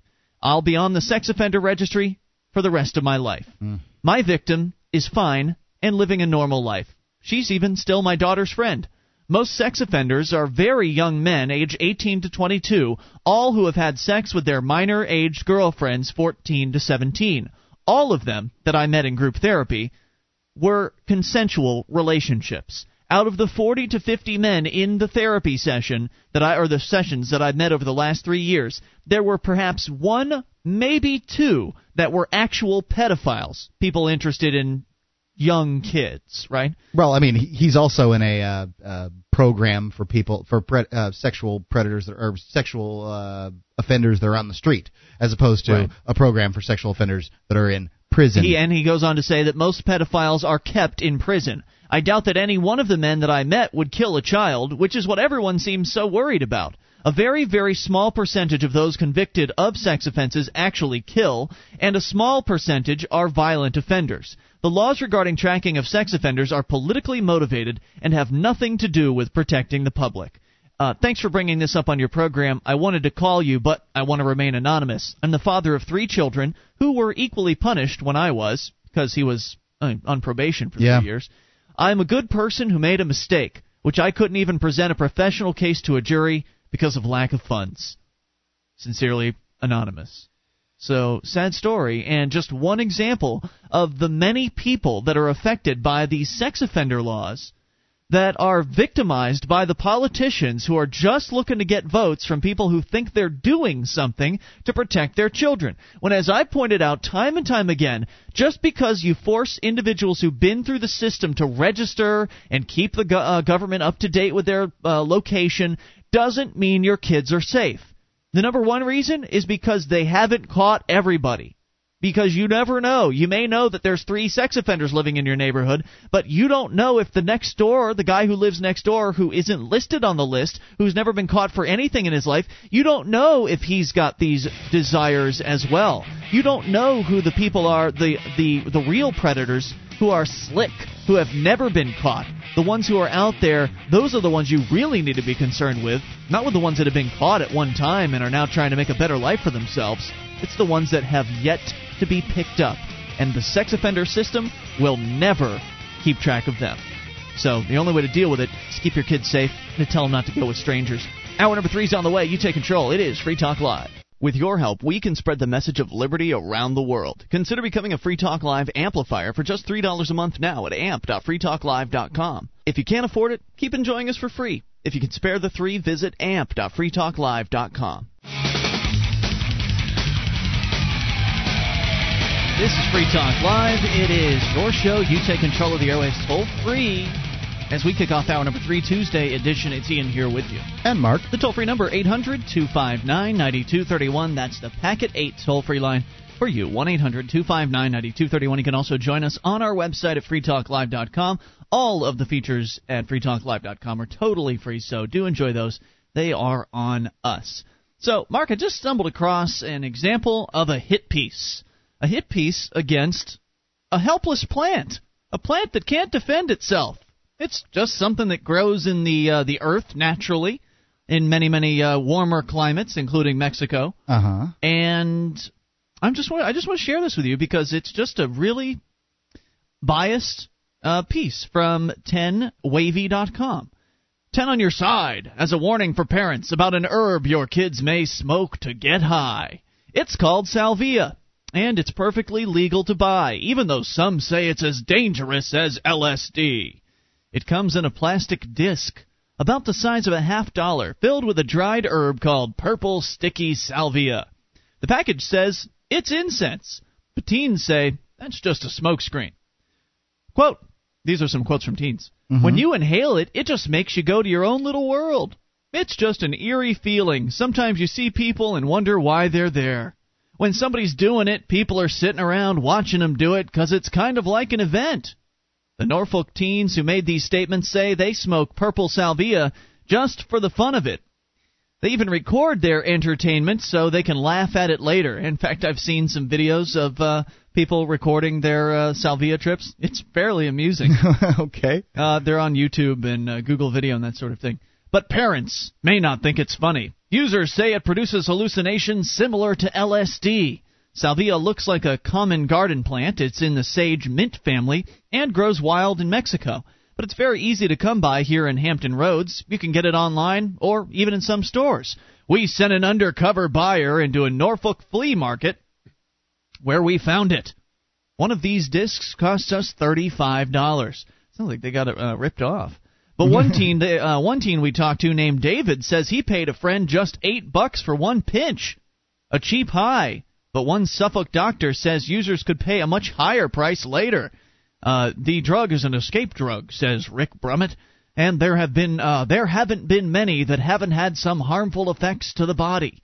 He's an anesthesiologist, so he knows something about mind-altering drugs. Though I don't know what his evidence is. He certainly doesn't cite it. There have been people using this drug for hundreds, maybe even thousands of years.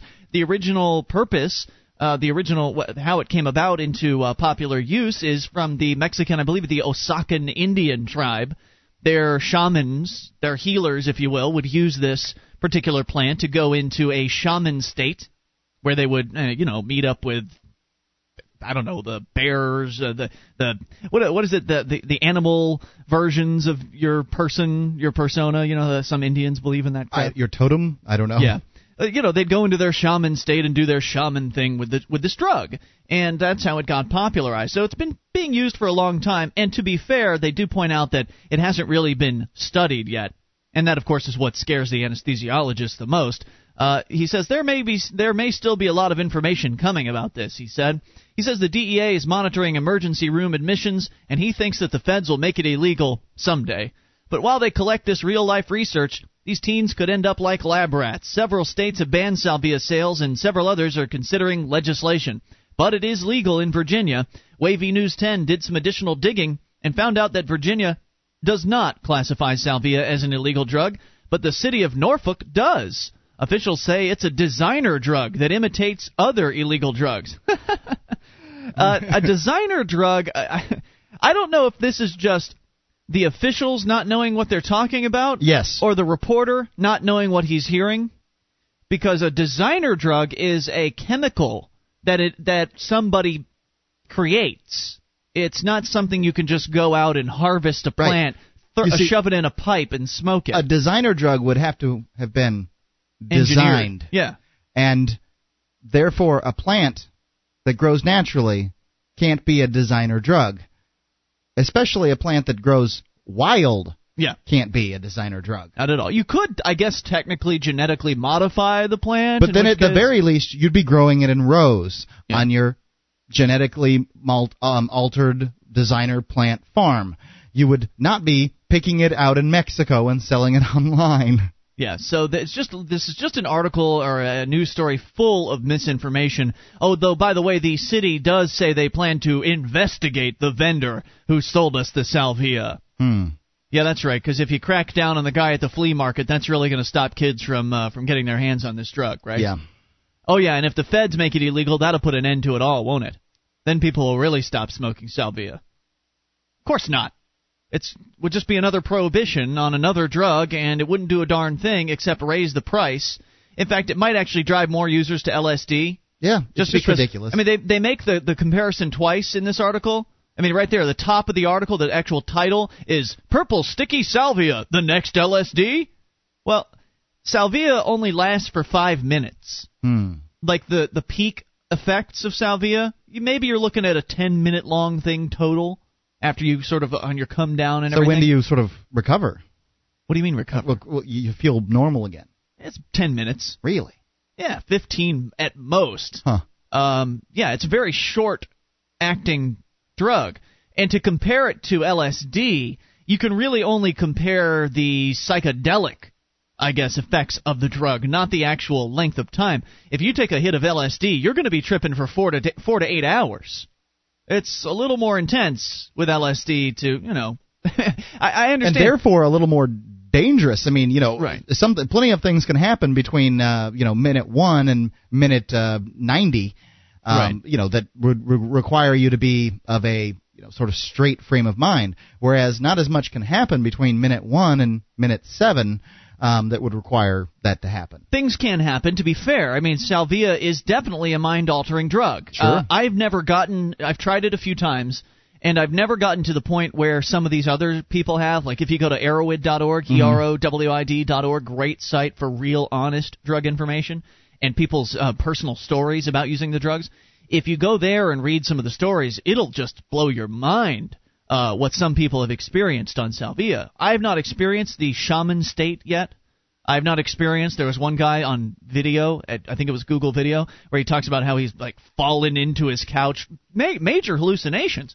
I've never gotten it, but a lot of people have, and it's important. There's certain steps that you want to follow to be safe if you're going to use this. And again, Free Talk Live understands that kids are going to use drugs, so we think it's important to give honest information to help them be safe while they do it. You want to have somebody there as a sitter. You don't want to do it alone, because there is a chance. I remember reading one story about a guy that found it when he came to, he found himself climbing out his window from the second story. So, yeah, you are hallucinating. You are completely not yourself at that particular point. And so it's important to have somebody else in the room there who isn't also smoking salvia at that moment, so they can sort of just keep an eye on you to make sure that you just stay in your bed or stay on the couch and enjoy your experience and not go out and do something stupid or dangerous. And to the same extent, LSD, also similar recommendations are made. You want to have somebody there who will, keep an eye on the trippers and make sure that everything goes as smoothly as possible. But to suggest that salvia is anything like LSD, I think is really intellectually dishonest. It's not. It's a very short-term drug, and LSD is very long-term in comparison. And I think if you make salvia illegal, people are still going to use it, but I think it'll drive more people to LSD. Because if you start making comparisons, because what you're going to see is more articles like this around the country as the feds, for instance, if they make salvia into a Schedule I drug, if they make it as illegal as LSD and marijuana and the other Schedule I drugs like cocaine, then there's going to be major news stories about it, touting how this drug is like LSD and now it's illegal. Well, that's going to make some people interested in salvia, but it's also going to tell the salvia users, hey, if you haven't tried LSD yet, well, the feds think this is just as bad, so why don't you try that? Then you'll trip for 4 hours. And salvia has a unique selling proposition. It's legal. You can do this and pay for it or whatever, and it's legal. Whereas, once you take away that unique selling proposition, then what's competing with LSD? It's competing with LSD, and LSD has more value because you trip longer. 800-259-9231, the future of drugs in America. Your thoughts about whatever's on your mind as well. This is your show. It is Free Talk Live, 1-800-259-9231. This is Free Talk Live. It's your show, and you can take control of the airwaves toll-free, 800-259-9231. It's Ian here with you. And Mark. That is the Packet8.net toll-free line, 1-800-259-9231 for all your voice-over IP needs. Packet8.net. You can join us on our website, by the way, freetalklive.com, the place to go. All the features there, completely free. Those other radio talk show hosts want to charge you for access to their website. Well, we give you an entire year's worth of archives right there on the front page of the site for your download and convenience, completely free. So enjoy them at freetalklive.com. And what's your liberty issue? Well, if it's the war on drugs, register now for the February 2007 New Hampshire Liberty Forum. Speakers include Jack Cole, the Executive Director of Law Enforcement Against Prohibition, as well as Rob Campia, Executive Director of the Marijuana Policy Project, and New Hampshire residents who are working to end the war on drugs. freestateproject.org/Liberty Forum for more information and to get registered. That's freestateproject.org/Liberty Forum. We were talking about salvia, a legal drug for right now in most U.S. states. It probably doesn't have long. Yeah, there are a handful of states who have already passed laws against it, and the feds obviously considering passing laws against it because we in the United States believe that if you pass a law, a problem just goes away. Oh, wait, no, it doesn't work that way at all. When you pass a law, it goes underground.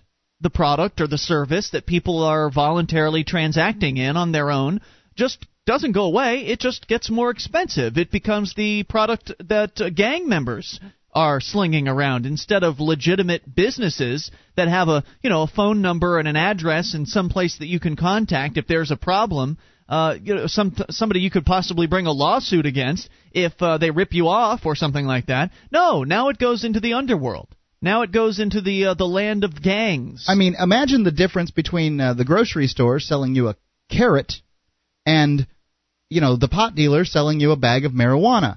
Who's liable here? Who would you want to purchase from? What's the atmosphere in which you'd like to make this transaction?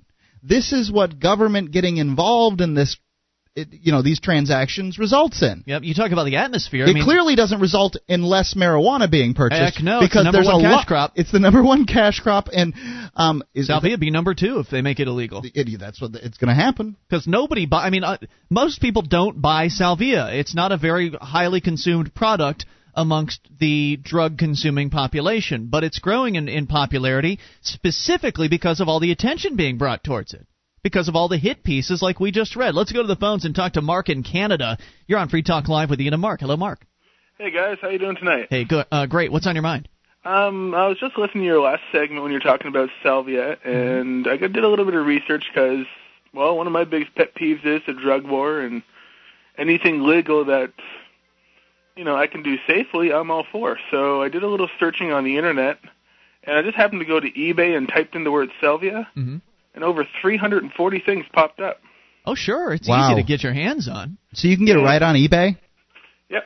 Wow. Sure. There's websites out there that sell it. SalviaLight.com is one that I've done business with.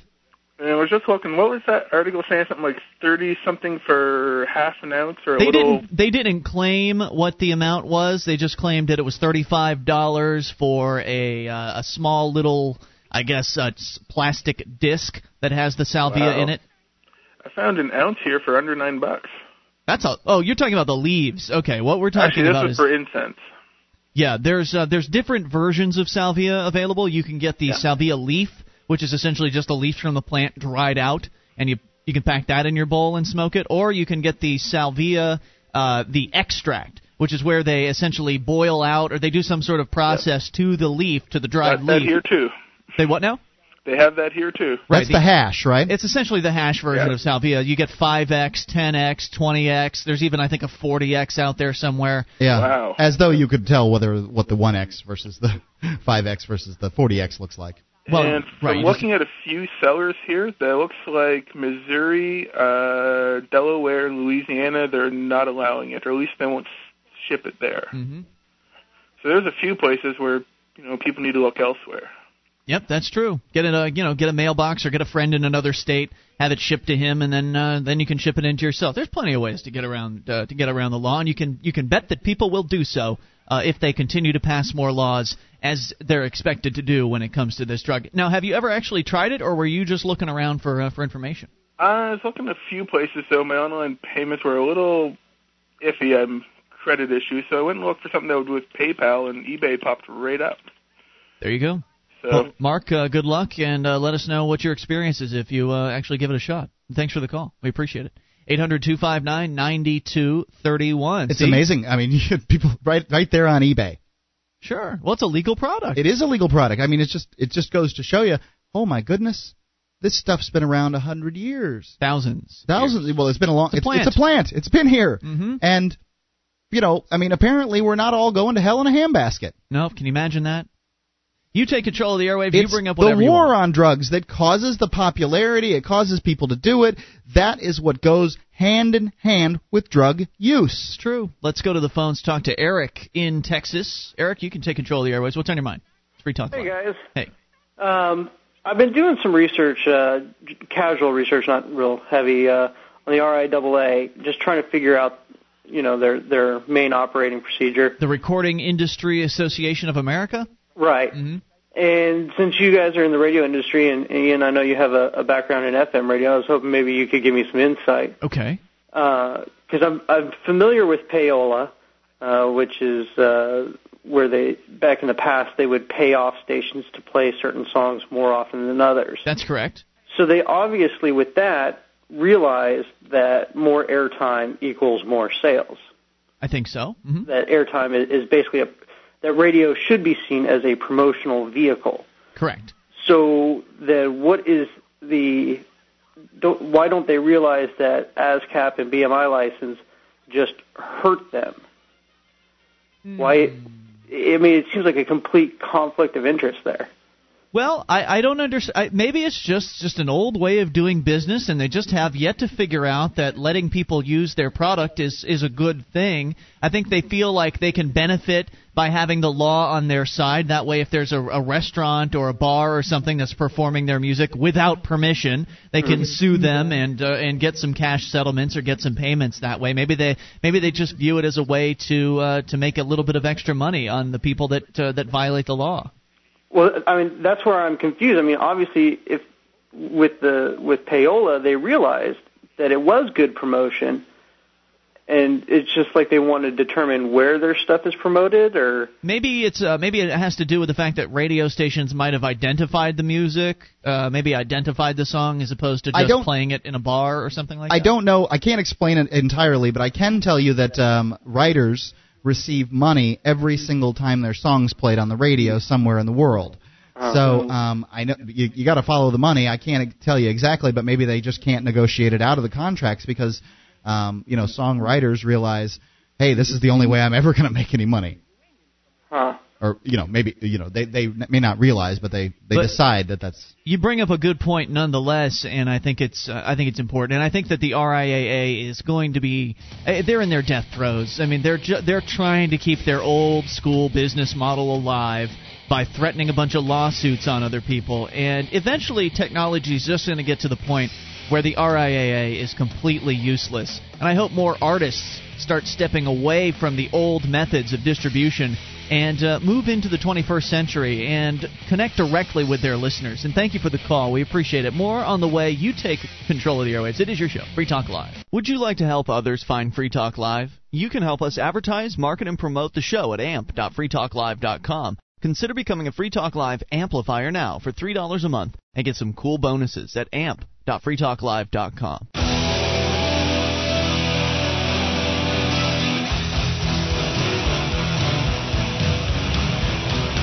This is Free Talk Live, your show. You take control of the airwaves. Toll free 800-259-9231. Bring up whatever's on your mind. That is the Packet 8 toll-free line for you, 1-800-259-9231. It's Ian here with you. And Mark. And you can join us on our website, freetalklive.com. The wiki is there, over 900 pages created by listeners like you. It's like the listener-editable version of our website. So head over there, wiki.freetalklive.com. That's wiki.freetalklive.com. FTL2007-01-02. Is there a young person that's important to you? Give them financial literacy. A Kid's Journey to Getting Rich by Jewel Thornton shows kids how to grow up financially free, save early and often, and how to develop passive income streams. The key to financial freedom. The average college student graduates with $7,000 in credit card debt. That's no way to start a life. Buy them A Kid's Journey to Getting Rich at akidsjourney.com or call 1-800-657-5066. That's 1-800-657-5066. There you go. akidsjourney.com. Our number is 800-259-9231. There's a story in the news, I guess Declan McCullough at CNET is reporting it, about a wireless hacker who's been sentenced to 15 months in prison after his Google searches were used as evidence against him. Now, they're claiming that he's a hacker, but I don't know if that's really the case. The case, as I understand it, is an example of what a lot of people do on a regular basis, and I think they do it without even knowing they're violating the law. What they do is they log into unsecured Wi-Fi, unsecured wireless Internet access. Right. For instance, when you go and you buy yourself a brand new router and you plug it in, most people don't configure it. They don't know better. They don't read the instructions or whatever. They don't comprehend the instructions if they do read them. And so they leave their wireless router completely unconfigured. If you plug stuff into it, if you just turn that thing on and do a very bare minimum of configuration, it'll work. Yep. So most people get it to the point of operation. Working. Yes, operational. I have my Internet access. That's all that matters to them. Now, unfortunately, so can everyone else. Mm-hmm. If you don't secure your wireless router, then anybody who's sitting out in front of your house in their car or their van or whatever, sitting there on their laptop, can get access to your Internet, to your connection, and they could also get access to any shared folders you may have on your local network as well. So there are good reasons to secure your wireless network. However, the question becomes, if somebody doesn't take the steps that are necessary to secure their wireless network, should it be illegal for someone to utilize said wireless network? Because that's what this guy is serving time in prison for. I don't think so. You say it should not be illegal? No, I mean if you leave your front door open and somebody wanders on in and takes a look around, no. Now, if they come in and they take some stuff out of your house... Yeah, but he didn't take anything from these people. No, he didn't. But he did take Internet access. He used the Internet access. But, I mean, I just don't see that's... no. There's a certain point at which he could have abused the Internet access, but most people who log into wireless networks are doing it because they're away from home and they want to check their email, or they need to download something, or there's something that they need to get done online. For instance, you sit at an airport, you'll use their wireless network to get some emails checked, or get online and surf around, or whatever. You're not doing it to maliciously harm the network owner. You're doing it to simply get online. That's what I would say probably 99% of people that access wireless networks are doing. They're just getting online. There is a chance that you could get on there and suck up all his bandwidth. You could get on there and run a bunch of bandwidth tests and, completely wipe out their bandwidth for a little while. And then the person sitting inside the house, if there was someone home at the time, on their computer might notice that their Internet connection was slowing down. They might wonder what's going on if they weren't aware that, for instance, you were sitting out in front of their house on their Internet connection. Or in some cases, some neighbors get on other neighbors' Internet connections. They may not want to pay for the access. And so the argument could be made, Mark, that you're stealing from that individual. That individual's paying $50 a month for Internet access, and you aren't paying a dime. It's a fixed cost. They're paying $50 a month in Internet access, whether or not I'm on their line, and that person has opened up their little radio waves for anybody who wants to. They know the argument really can't be made. Now, the argument might be made by Internet service providers that want you to pay buy their for service individually every single time. Could very well be, and I do agree with you. I was just pointing out what some people would say about this. Yes, if you open up your wireless Internet and you don't secure it, if it's completely unsecured, as far as I'm concerned, that's like it's like an open house. It's like throwing open the welcome mat, swinging your front door wide open and inviting people to come in and browse around. That's the digital version of what you're doing. You're throwing out a digital welcome mat because your wireless router at all times is broadcasting an ID that says, here I am, here I am. And so anybody with a wireless card will be able to pick that up, and if it's unsecured, log in and check their email. What's wrong with that? Do we really need to be putting people in prison over this? Because that's what's going on now. And I don't understand how people can get caught for this. I mean, I think probably for the most part, you'll get in and get out, and nobody will ever know that you were there. Oh, but yeah. In most states, I believe this is illegal, as I understand it. Why? I don't know. Maybe it's for the reason that you suggested. Maybe because the internet service providers have lobbied for it. Mm-hmm. It's always the big guys who can afford to. So I wonder about that. Like, would it still be illegal? Like, what if I made my ID code? There's this thing called the SSID that your wireless internet router will broadcast, and you can change it. Usually, most of the time, it's the defaults to the name of the router, the company that makes the router. Right. So Linksys or Netgear. You can change it to whatever you want. So what if I change it to "Come on in"? Does that essentially make it so that anybody that gets on my wireless router is no longer violating the law? Or is it the law applies to every single wireless router that's unsecured? Well, what if you make name your router, the password to this router is, colon, and then you put the password there. And then therefore they type in the password in order to get online.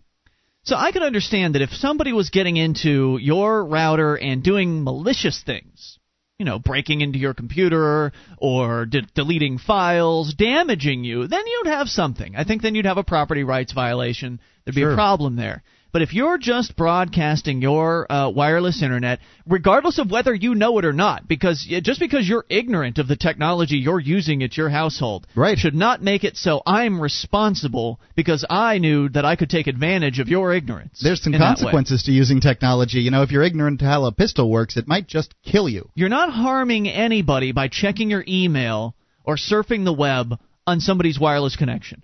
And as bandwidth continues to increase, as it is, because if you've got two companies in your area, you've got a phone DSL provider and a cable company, you'll notice that over time they'll continue to one-up one another. That's what happened where we came from, and I'm hoping it'll happen here in Keene where we currently are sometime soon, is one provider will say, so-and-so across the street is getting too many customers. Let's up our bandwidth. So they'll double their downstream. They'll double it from 2 megabits to 4 megabits a second. Which is what it is around here. It's like 4.5 on Time Warner. Verizon's got it at, I think, 3 megabits per second. Now, that's pretty big. Verizon's a little bit slower on the downside, but Verizon's twice as fast on the upside. So there's competition here. And over time, the bandwidth is going to get even bigger. So even if they're just surfing the web on your internet connection, you'll never know it. It's not going to be a detriment to your internet connection. At some point or another, it's the websites that are slowing it down. Usually, I think it's your computer that's probably, in some cases, the computer. Sometimes you got a lot of spyware and stuff on your computer. Yeah, it's definitely going to slow you down. So as long as there's nothing malicious going on, I don't see why this needs to be illegal. But if you think that it should, I'd like to hear from you. Maybe there's something we're missing. 800-259-9231. Should it be against the law? Should this guy have 15 months in prison because he logged into somebody's wireless internet access? 800-259-9231. On the way, we're going to talk about coin melting. I thought it was old news, but Mark, you're saying there's something fresh to talk about here. So we'll discover why the feds have apparently made it a crime to melt down pennies. You take control of the airwaves. Even in these remaining moments, it is your show. Free Talk Live, 800-259-9231.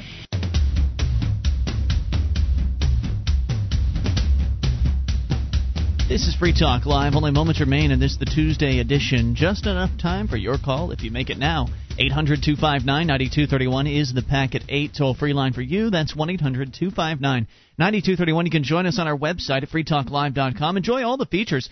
We do give them away for you for free. Those other radio talk show hosts want to charge you for access to their website. It's all for free. But we do ask that you voluntarily support the show by becoming a Free Talk Live amplifier, as over 300 of our listeners have done. You can get on board for as little as $3 a month. It's a totally voluntary option. It's above and beyond all the free stuff that we give you. It's essentially just a way for you to register your appreciation for the show and to help us out, to help promote Free Talk Live, to get us on more radio stations around the country, to get more people listening online. It's working. And all it is $3 a month. Head over to amp.freetalklive.com to learn more about it and to learn about the perks that you'll get your hands on. Also, there's another sort of voting, sort of ratings system that we're participating in now. And I just want to take a moment now to promote it, because we need to be doing better than we currently are. It's digg.com.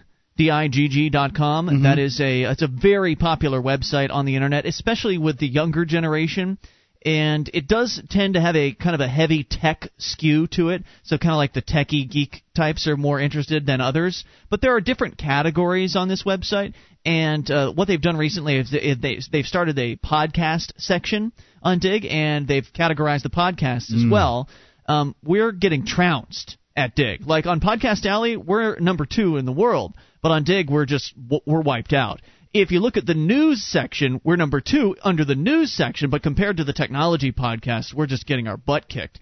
And so what we need you to do is go to dig.freetalklive.com. That's dig.freetalklive.com and dig up Free Talk Live. It's easy. You just go, you get registered for Digg. It's free. It's a free account. That'll probably take you a minute or so to get registered. And then you click the Dig It button on the Free Talk Live podcast, and our Digg count will go up. We're currently in the 200 range. This isn't a once-a-month thing. This is a one-time only. You dig it once, and you're done. So once you go to dig.freetalklive.com, you don't have to go back. It's easy. And it helps us out because it'll help continue to propel us up in their ranking systems, and more people will find the show as a result of that. So dig.freetalklive.com. Let's talk about money, Mark. Coinage. Yeah, I'd like to see if I can get through this. On December the 13th, United States Mint officials said they were making it illegal to melt pennies and nickels, and to take a large amount of the coins outside the country. Under the new law, anyone convicted of melting the coins or leaving the country with more than $5 in pennies and nickels, oh my gosh, or shipping more than $100 worth would be punished with 5 years in prison and or a fine of up to $10,000. Holy crap, I didn't realize it was that serious. Can't move your coin collection out of the country now, folks. Wow. Why the drastic steps? We are taking this action because the nation needs its coinage for commerce, said stated Mint Director Edmund Moy. We don't want to see our pennies and nickels melted down so a few individuals can take advantage of the American taxpayer. Because of current zinc, copper, and nickel prices, pennies and nickels are cost the mint far more than the coins are worth. For example, as of December the 13th, announcement pennies were approximately 1.12 cents. To manufacture. They're worth 1.12 cents in metal. Ah. Nickels similarly were 6.9 cents in metal. That's 39.8%, almost 40% above their value. They're worth more than their than the face value. Right. So for obvious reasons, when the metal value of a coin exceeds its face value, it makes people wonder if they could make money by selling the coins as scrap metal. According to the Associated Press, when all production costs are taken into account, the U.S. Mint now spends 1.7 cents to produce each penny and 8.34 cents to produce each nickel. Wow. In a marketplace, this would never happen. Never happen. It's not fiscally possible. No. Only a monopolistic organization like the government can pull this sort of thing off. No, so the only way they can do it is by continually passing laws to restrict your behavior. What this points out, Mark, is that you don't own your coinage. You thought you owned your coin collection, but oh no, if you try to take it outside of the country, you'll all of a sudden discover differently. Or melt it down. Right. And the other thing this points out is that collecting silver dollars and gold coins and all that stuff doesn't make nearly as much sense as collecting pennies and nickels. These things, immediate return on them. Anyhow, therefore, since the Mint produced approximately 7.86 billion pennies and 1.42 billion nickels between January and November, the U.S. Mint itself, by making pennies and nickels that were worth less than their face value, actually cost taxpayers roughly $105 million in just the last 11 months. Wow. Tellingly, there are alternatives the Mint could have employed that would have mitigated these costs and inhibited the exchange of paper money for coinage at banks for the purpose of melting. Instead, well, before they go, I don't know if they go into the alternatives, but the real alternative And the thing that really would have prevented this from happening is if the Federal Reserve System was never created. Because it's inflation that is making this happen. And to an extent the marketplace and the price of copper and all the metals that go into the coins. But think about it.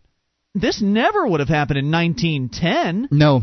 Because once the Federal Reserve System was put in place and the federal government was able to turn on the printing press and print out as much money as they wanted to, that essentially made it so the value of money consistently dropped, and so therefore you continue to see prices rise, and that's why the price of manufacturing pennies and nickels has now risen beyond the value of the coin, the stamped value on the coins. It's because of inflation. The government created this situation. As with so many government programs, the government creates the problem in the first place and then believes it can fix the problem by passing more laws. Yeah, another law. One alternative would have been to stop producing pennies and nickels altogether, thereby stopping any potential coin melting by saving them tens of millions of dollars in production costs. And many other countries have done just that. Instead of using small coinage, they just round up or down in any transaction. A second option many other countries have effectively employed is changing the metal content of coins by replacing the costly copper, nickel, and zinc with steel, tin, or some other less expensive alloy. We did that during World War II with pennies. Yeah. So why the heck aren't they doing that? Well, who cares? Because they're idiot politicians. They don't have to. No, I mean, they've got a bunch of money and they can do whatever they want with it. Yeah, they could just spend our money as they wish. So why would the mint go through all the trouble of minting pennies and nickels that cost taxpayers millions of dollars and cost businesses millions of man-hours by forcing them to count, package, roll, transport the coins, and then spend the time and effort to draft laws prohibiting people from melting down and transporting them when other efficient solutions would have done away with the possibility of people choosing to break the law by melting coins anyway? The foremost reason is that when nations choose to eliminate their smaller coinage or degrade the metal content in their coinage, it is commonly a telltale sign of the currency's devaluation. To discontinue production or shift metal content would be a blatant admonition of the loss of purchasing power of the dollar. Yes. And it's beneficial to hide this so as not to damage the dollar's reputation, even if it means losing millions in minting costs. That's, after all, it's not their money. Right. Who cares? Currently, the dollar's position as the world's reserve currency is very precarious. It is indeed. Several central banks around the world, including Russia's, Sweden's, and Qatar's, have announced that they're reducing dollar holdings. Most recently, even China has indicated that it will reduce dollar holdings. I don't blame them. The fact that pennies and nickels are now worth more for their metal content than their 1 cent and 5 cent face value is indisputable proof of how much value the dollar has lost since its founding. Yep. This is not good news for the U.S. dollar, whose reserve currency status is largely built upon confidence that will remain a stable store of wealth. If the dollar continues to fall, so will international confidence in the dollar. The loss of the dollar's reserve currency status will be a disaster for the U.S., and the fact that the government is hiding how much value the dollar has lost shows the seriousness of the threat. Oh, yeah. Now, I don't know enough about the world reserve currency status that the dollar has. I don't really understand that very well, but I can tell you that I believe this. I know that they state that it's the world reserve currency, and that it's becoming worth less and less over time. Sure. And I do know that there are countries, that are, getting rid of their stores of dollars, and I know that can't be good. No, it's not good, and I believe Wayne explained to an extent why it's bad last week, and I'm sure you can ask him again for more detail if he comes in tomorrow. But yeah, it's not good at all because it shows that the world isn't confident in the dollar. And if the world isn't confident in the dollar, it's only going to be a matter of time before Americans themselves lose confidence in the dollar. Sure. And as you pointed out, it's all based on confidence. There hasn't been silver backing for dollars in the longest time, since the 1930s. Well, 60s, even if it was an international, status. But still, just not there. It's just bad news. And these other countries can see the writing on the wall. They can see how fiscally irresponsible the United States politicians are being. And it's all their fault, Mark. All of it. I mean, from the creation of the Federal Reserve to the insane fiscal policies of this government today, the debts, the deficits, all of it all factors in. And one of these days we're going to pay the piper. one of these days, something really bad could very well happen to the monetary system here. Scaring It's me. happened elsewhere. There's no reason why it can't happen to the good old USA. We'll see you tomorrow night online. In the meantime, freetalklive.com. DVD, books, music, instruments, periodicals, computers, software, electronic, photo, cell phone, office product, home and garden, bed and bath, furniture, kitchen, pet supply, automotive, hardware, apparel, shoes, jewelry, grocery, healthcare, sports and outdoors, toys, games, used, and more. It's a department store at your fingertips. Amazon.freetalklive.com. Get all your shopping done, a great deal, delivery to your door, and a percentage of your purchase will go to Free Talk Live when you enter Amazon through Amazon.freetalklive.com.